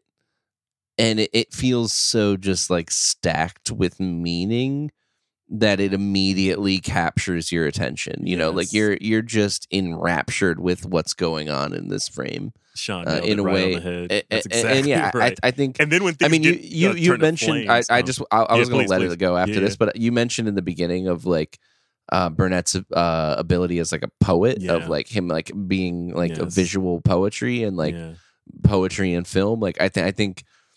There's so many scenes that he does that in the dynamics between relationships, but this is one of the moments of visual poetry that's just so striking that I was really glad you picked this shot. Absolutely. So I just knew I knew I was in good hands as soon as the film opened up. I was like, okay, I'm on board. Yeah, totally. Let's go. Your next shot, Sean? My next shot was maybe the loudest laugh I had. And it represents like I'll get into in this next segment where some of the strengths and weaknesses of the craft of this movie, in my opinion. But this shot, it happens at hour 28 minutes 22 seconds in. It's the first reveal of Harry's body covered in the blanket in the kitchen doorway. And it for me, I laughed so hard at the reveal of the blanket draped over his body, but they haven't budged it an inch. And everybody's just like hanging out in the kitchen around the body. It's so funny and so relatable and so just like morbidly realistically human. It feels like it's out of a fucking Coen Brothers movie. Yeah. Like yeah. It's so good. The shoes sticking out. What's her name? What did I mention? Mary Alice or Ethel? Yeah, Ethel Adler. coming by and being like, no, nobody minds if I look at him real quick. I just need to see this motherfucker one last time. Like, she's just so indignant about it. Right. It's so funny, and it really represents, like, I think the movie kind of struggles for a minute in the middle part of the movie, and from the moment that Mary Alice stands up to him. And then the movie gets into that like final half hour, I think, is when it's hit its stride and is absolutely flawless. And this shot represents, like, I think the peak of this movie hitting its stride, where I really like the release of the tension of Harry's presence and the family like returning to its natural form. Right. Feels so good. Yeah. And it really makes this movie work so well that this was the point in the movie where I fell in love for sure. The touch of this shot that I particularly love is the actual quilted blanket. Now, again, my grandma, coming from Houston, we would routinely get sent every few months these blankets, these types of quilted blankets. So seeing that to me is a particular like chef's kiss. Love that touch. Yeah, there's one on my mom's couch right now. That same exact fucking blanket. Swear to God. Right. Yeah. So it's like that old, like, because I mean, our generation isn't quilting blankets like that. You know what I mean? So it's like you had to have a grandma or a mom that was doing that. So I love that touch in that. So my next shot takes place 42 minutes and 48 seconds into the film. It's the wide shot of Harry at the table with, I believe his name is Uncle Marsh. With Gideon's two friends, Okra, and I forget his other friend here that's holding the lampshade. Is Okra? Okra is the one that makes the pass to it. Alice. I didn't catch that. His name. That rules. Such an awesome name. Yeah, too. Okra too being a plant that's coming over from Africa during the transatlantic slave trade that was then planted here. I love that bit of like Southern, I don't know, these Southern nicknames. Do you know what I mean? It's just so perfect. His character is so perfect too when he makes the pass at Mary Alice about the Lodge brothers and wanting to take care of the wives, and he brings over. My God. I don't know if have you ever had greens? Are you? Do you oh yeah. So him bringing over the greens in the the bag, like. That was such a, like, because that is in the salt meat. I brought me some salt. Like, that is such a Southern courtesy. Like, we still do that, like, because we have a green garden outside, so we we bringing them in with the Stater Brother bags and whatnot. Do you know what I mean? So it's still like, it's touches like that. It's like, okay, yeah. I love that. That's so But funny. the reason I picked this shot of the wide of him taking a photo is seconds before this, Harry and Marsh here are having a conversation about Harry supposedly killing Marsh's cousin Emery, or what happened in the South to a couple of these people that died mysteriously that could have potentially caused a race riot, or it was, there was some question as to how these people pass. And so there's a tension that happens between these two characters before Okra and his friend walk in the room to take the photo. So what I love about this shot is every character has a different motivation and intention in this moment. Harry sort of distracting Marsh or sort of being more assured in this moment about his status and his place or what's going to happen. Marsh obviously kind of boiling over here at the anger that is suffering sort of the indignation of his cousin having been murdered. And these two guys just looking to get the shot. They're trying to compose they're kind of unaware about what's going on here. So everyone has a different motivation and a different thing that they're trying to accomplish in this one shot that I find to be really it's just great.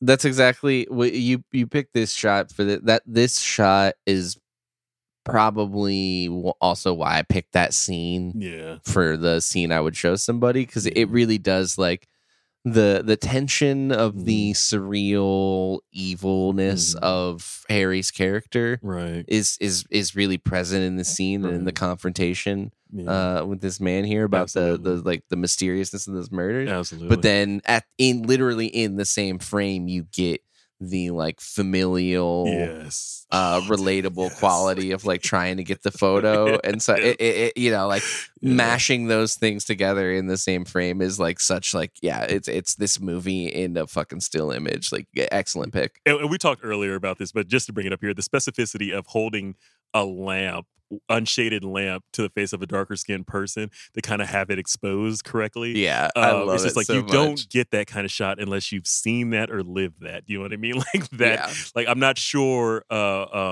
I felt privileged just as like my photography background to like understand what was going on there, where I was like, it felt so just like, oh man, like that's so fucking cool. Like that's so like I never in a million. That's why, like, you know, I'm a fucking white guy. That's why you don't get a white guy to shoot a movie about like a black experience, because never in a million fucking years would I come up with that. Like never in a million fucking years would I come up with that. No, I could never fucking write that experience. It doesn't matter how good of a fucking writer I am.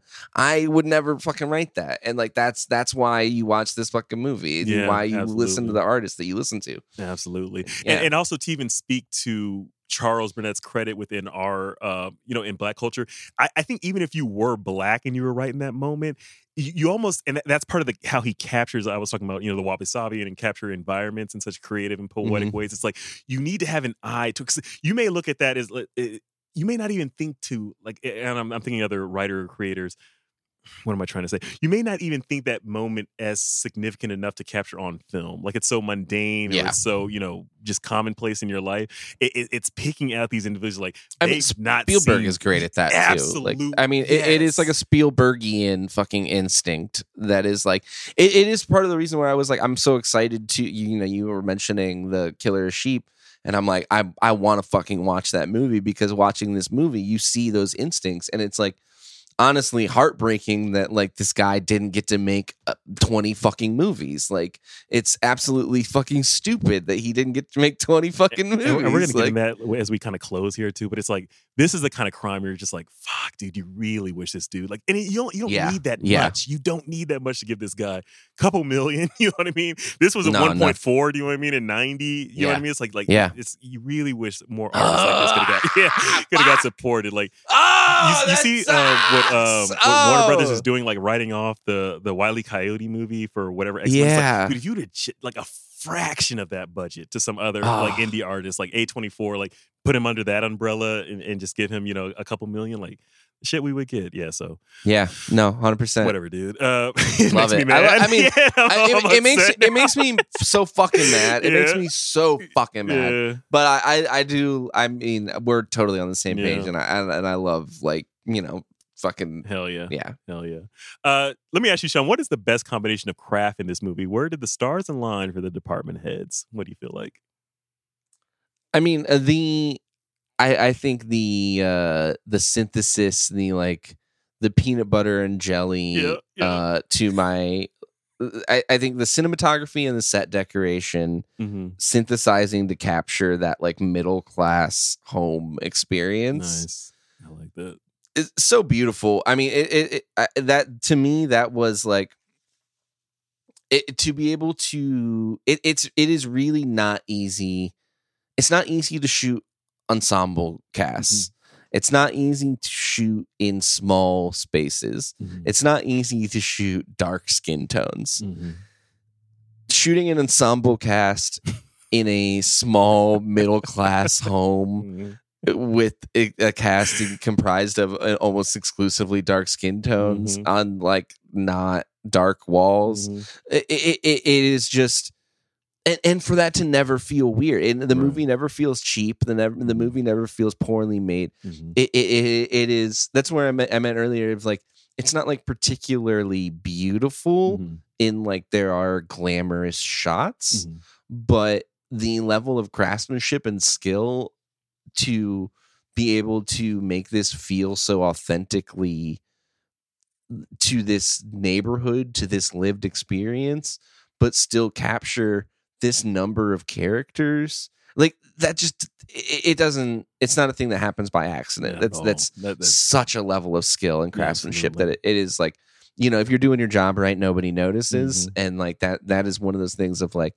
fuck, this movie's so good, like so well lit, so well shot, so well decorated. Like it just feels so authentic that you never question it for a moment. Absolutely. Until you think about like, damn, I didn't question that for a moment. Absolutely. Dudes, love that. I'm going to speak to the craft on the script level and how that kind of blends obviously with the cinematography and the pacing, the editing.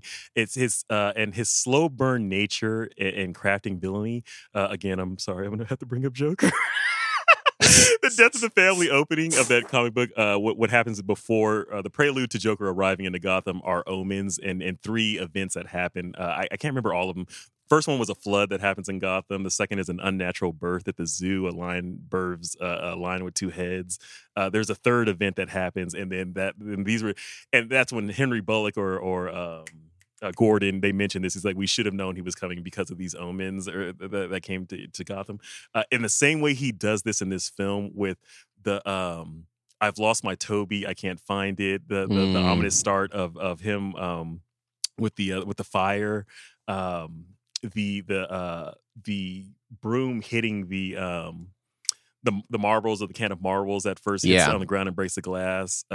These omens, and he brings up his Toby when that happens. Like Like Gideon draws a line. Like, I can't find my Toby before Harry walks up to the stairs. Do you know what I mean? Well, he mentions the Toby earlier, like when in the bedroom, like I can't find it. Yeah, and then when the broom, he mentions it again of like, fuck, that happened because I couldn't find it. Like like it is, it's like interesting. these omens that he places, before Harry gets there that I really fucking love. That create like this tone. I agree. Yeah.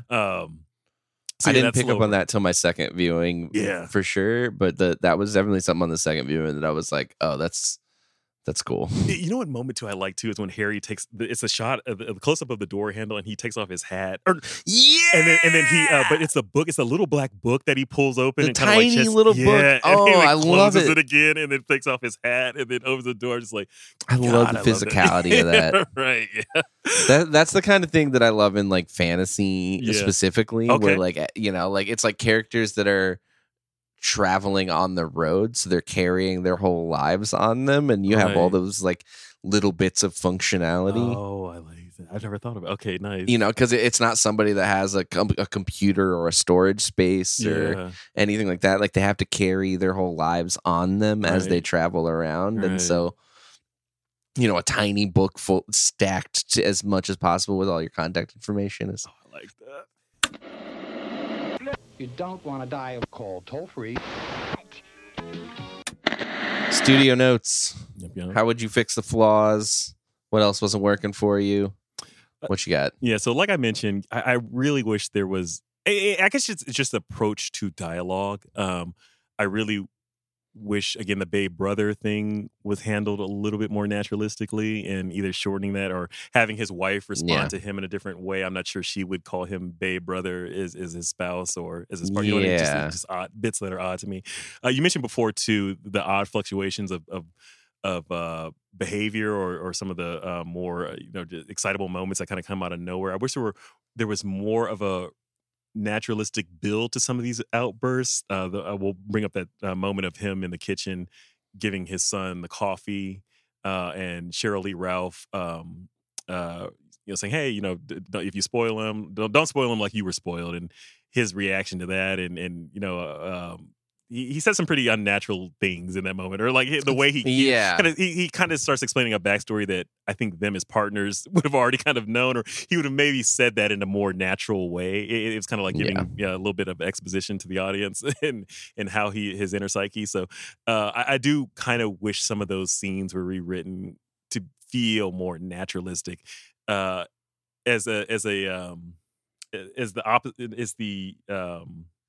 sort of play off some of the more magical, realistic aspects of the script. So that would be my studio note. Is let's kind of make some of these conversations feel a little bit more natural. How about you, Mickey? What would you fix? What wasn't working for you? So there's a pacing issue for me in this movie, and it's whatever. I'm just gonna get into it. I think, especially in my first watch, I felt like it felt rushed, and then slow, and then landed in something that I liked. It felt like I was going through a bit of a like, oh shit, what's the What's the three bears? Oh, not Burnt. I was gonna say Burns and Goldilocks. Yeah, there we go. It felt like a little bit of a Goldilocks situation as the movie like kind of found its footing in the pacing. Especially in the first 40 minutes, especially when Harry's first introduced, there's back to back scenes that he's just in every scene. And we're cutting from Harry's face to Harry's face. We go him playing cards with Babe Brother and his wife, and it cuts directly into him talking about charity with Junior's wife. Then it cuts directly into him helping Junior and talking about the pain and suffering. And then it smashes directly into Susie knocking on his door and getting him to come talk to his old flame Hattie. And it feels like he needs to be in every scene for the first hour plus of this movie. And it like makes its point a little bit too early. The scenes don't have time to breathe. Sometimes it seems like there's a line and then the scene ends and then we're immediately jumping into the next scene and I'm still thinking about the line that we ended on. Like when he's talking to Junior and he says the like, dude, wow. He says the like, but you never can tell what's in the heart. And then it just like smash cuts into the next scene. And I'm like, no, let me think about that a little bit. Like, give me a scene where two other characters are involved before I go back and visit Harry again, so that I can feel like the buildup of the poison of his influence on the relationship. But it feels like it moves so fast in the first 40 minutes, and then it doesn't have a lot to go. Where Gideon has the stroke, and it has to slow down quite a bit to make a lot of those things, and there are develop. like Cheryl Lee Ralph with her getting hit and then having to serve Harry and his friends and Babe Brother at the table is supposed to be another like to kind of anchor that segment. But I don't hate that at all, and I think I almost 100% agree with what you're saying. Like, because there are moments like when you're saying those lines are smashed up against each other, and then I don't hate that. I don't hate that at all. And I wish there was even something a little bit more. I wish there were some extra beats of Harry and Babe Brothers like influence and him getting him to do things. Like they kind of walk out to that pond or that river. And then he hears this, but that's really the only other. I mean, the other moment of him, like, can you clean out the tub or whatever it is, another moment of his. But you don't necessarily get a lot of his dissension or Harry's influence over him in that way. That I think I would have wanted maybe if I were to give some studio notes. So, dude, I think that's an excellent point. I like that a lot. Yeah. Well, I mean, as we are getting to that ending, and you've mentioned it several times, so let me just give you some other space here to talk about. Does it stick the landing? What was your? It seemed like it took a bit of an upturn for you in that last. 30 minutes. I think that when the relief that the movie feels when Harry finally kicks the bucket, even before that, when Susie finally stands up to Harry, the movie feels like it has so much more life. And feeling in it again, that it really where it started to falter for me in the middle, it really does stick the landing, which is like somewhat of a rarity, I think. Like, absolutely. It is tough to kind of. I mean, it comes with the territory of like really knowing what you're trying to say and the core of the conflict that he's trying to depict here. That I think that he wraps things up in a really interesting way. Can I just say too, that shot of them as Mary Alice is confronting Danny Glover's character at the sink with how he's reverse key lit with the light coming out of the window. And then he makes the analogy about the trumpet player.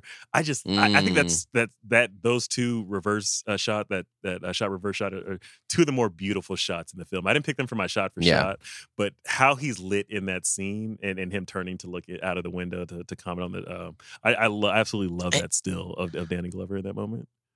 I love how that shot that you know, and him looking out the window, and that line about the trumpet player that you referenced before.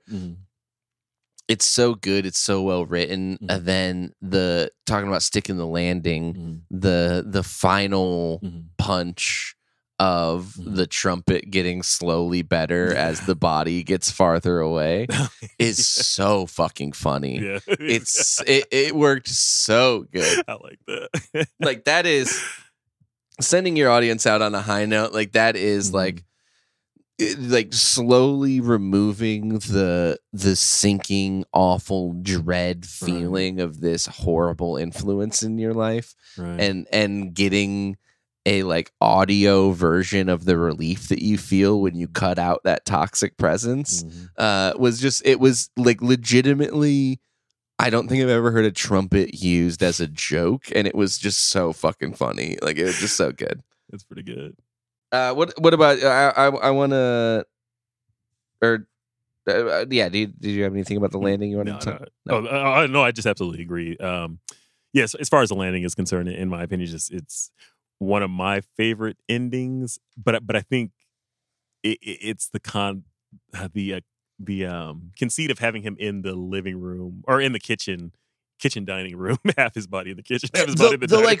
The family dynamic like reigniting over this body in the kitchen is so funny. You know what I mean? Like, it really feels like the family like comes back to life. Like, they're joking with each other. They're sharing food. They're coming together. Their community is coming together. Then the neighbors are providing for them. Right. Like, it really feels like everything comes back together in a way where you feel like these people are going to be okay when the credits roll, which is like the most fun feeling you get when you walk out of a movie like this. Of like, these people that I like are going to do good after this. Like, you know what like other moment I love a vibe. This too? Like the beat is Uncle Marsh, the one that he has the conversation with at the table about, did you kill my cousin Emery? Essentially, is when the little boy's getting chastised. Sonny, who's actually Devon Nixon, and from Winning Time. Yeah, did you see from that? Winning Time. I saw that too. That was crazy. I was like, oh really? Yeah, but that's so crazy. When he starts peeling off the money to him, he's like,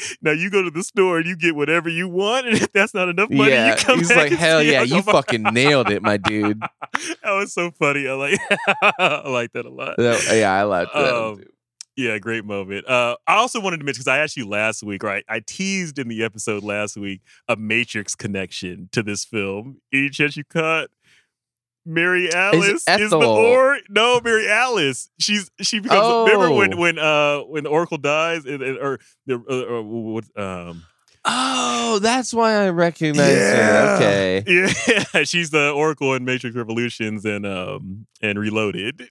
I was trying to figure out why I knew the Ethel. She's been in a lot of lady who plays Hattie. She seems so familiar, but I couldn't place what I knew her from. Like Cosby. She's been in a lot of films. I didn't watch a lot of Cosby. Oh, really? I had Naked Night, so they'd hate it when it came on.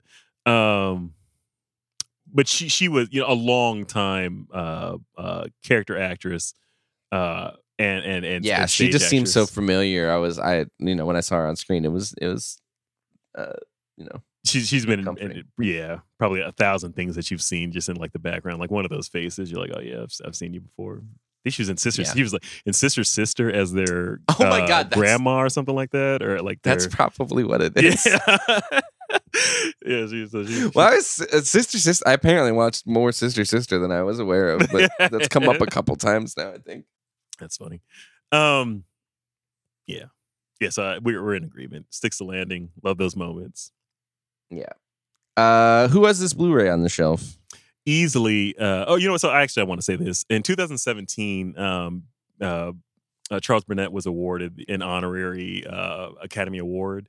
And the people that showed up to this event and who he had inspired, there's a segment on it in the special features of the Criterion DVD. So Steven Spielberg was there to give a speech about Charles Burnett's work and its influence on him, which is really great. Barry Jenkins, obviously, Chadwick Boseman before he passed was there as well to get talk about his art.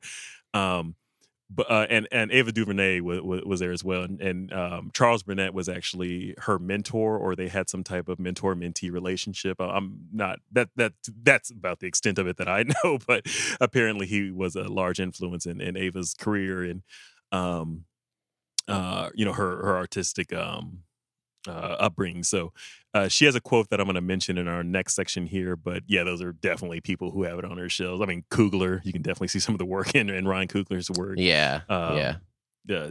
So I think some of our it'd be hard, we anyway. Yeah, so those are the people I wrote down. How about you? Who do you got for who has this Blu-ray on their shelves? I mean, I was trying to think outside of the, like, obviously that this is a massively influential black filmmaker, so like any black filmmaker with their soul is going to have this fucking DVD on their shelf. Yeah. But I was trying to go outside of that. Oh, nice. What'd you get? I was thinking like maybe Ari Aster. Interesting. He's kind of got the horror. I was going to say, pacing. What's the one with I haven't watched it. Hereditary. You seen Hereditary? Yeah, that's exactly what I was thinking of. Like, it's the ominous implications of such a good pool, dude. Awesome pool. So that was nice. Me. I was reaching. I was trying. I really had to dig deep in my bag for that one. But I'm glad that you see the connection there. I like that a lot. That's really good. All right, McGee, let's wrap this up here. Has this movie earned its place in film history, or has it been justifiably overlooked? What do you think? I'm much more excited to hear your take on this, but I think that film is rife with stories about intergenerational conflicts, and the times they don't stop a changing.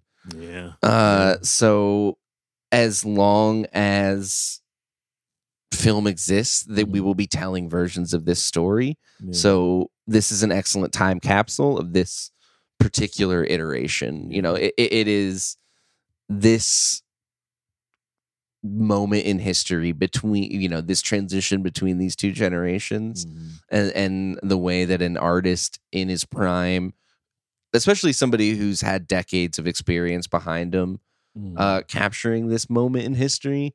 I think that this will always have its place, and I think that there's always going to be people making an updated version of this movie for their generation that they're in.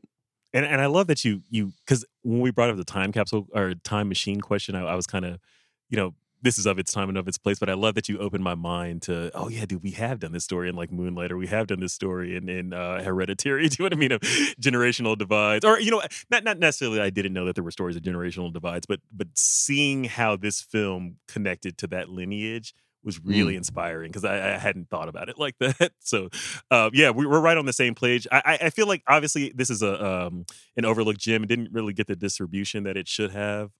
It was for real. Yeah, it's really kind of been buried until recently, within the last like 15 years of people kind of rediscovering his work, and what as this new crop of black filmmakers and Ava DuVernay are like championing Charles Burnett's work, and Spielberg coming to the helm again, championing this guy's work, and other obvious filmmakers to kind of discover these gems that didn't necessarily get the shine that they should.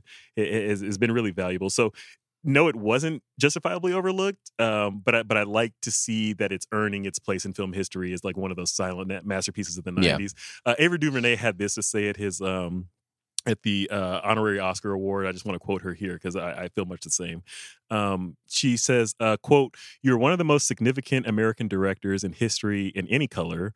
Your masterful attention to style, your use of folkloric traditions, and your engagement with the social and political world around us has centered Blackness and rendered us visible and valuable and victorious. And for that, I thank you."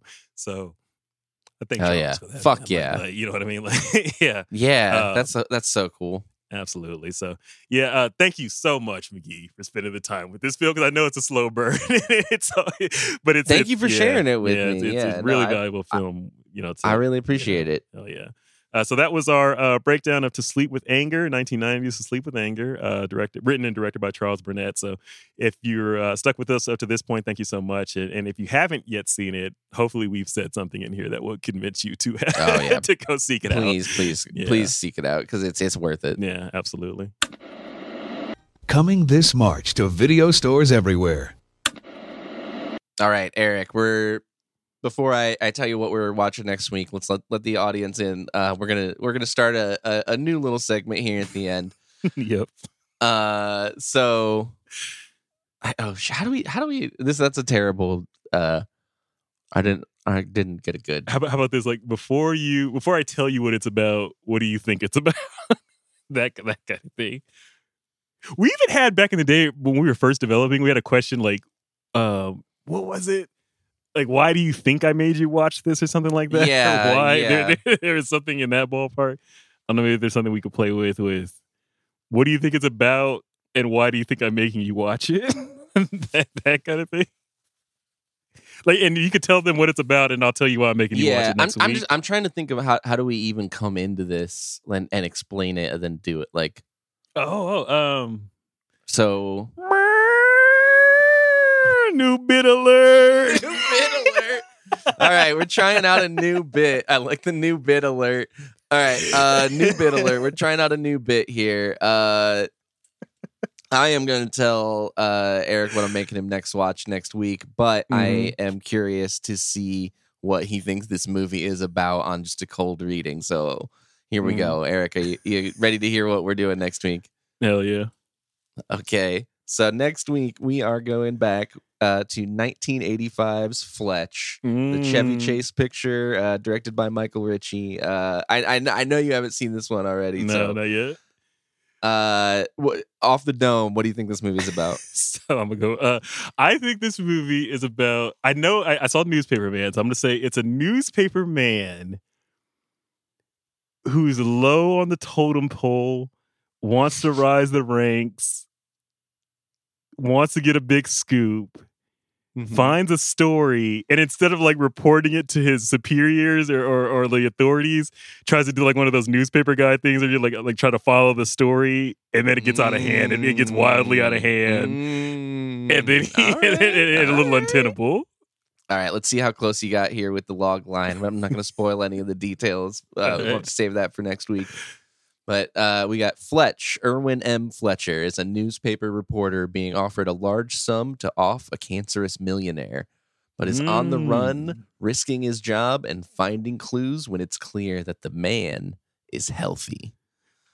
I was kind of in the ball a little bit. Like I didn't see. Like, I liked the twist. Like, oh yeah, he goes off on his own and then gets in over his head. I'm like, okay, I could see that that applying. So we'll see next week. I love this new bit.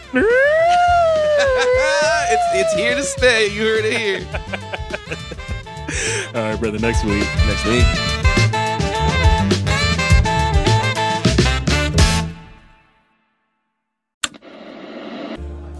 Hey, if you made it to the end of our show, you're the real MVP, and we want to thank you. If you want to reach out to us, email us at makemewatchpodcast@gmail.com. Find us on all your socials at makemewatchpodcast. Links are in the show notes. If you rate and review, shout out to you. Thanks. I'm going to tell you a little something Sean doesn't want you to know. There's exclusive content on our Patreon page where you can go to support the show, but you didn't hear that from me. Anyway, artwork by Supplaybox, theme song by Soul Spy. Coming soon, folks.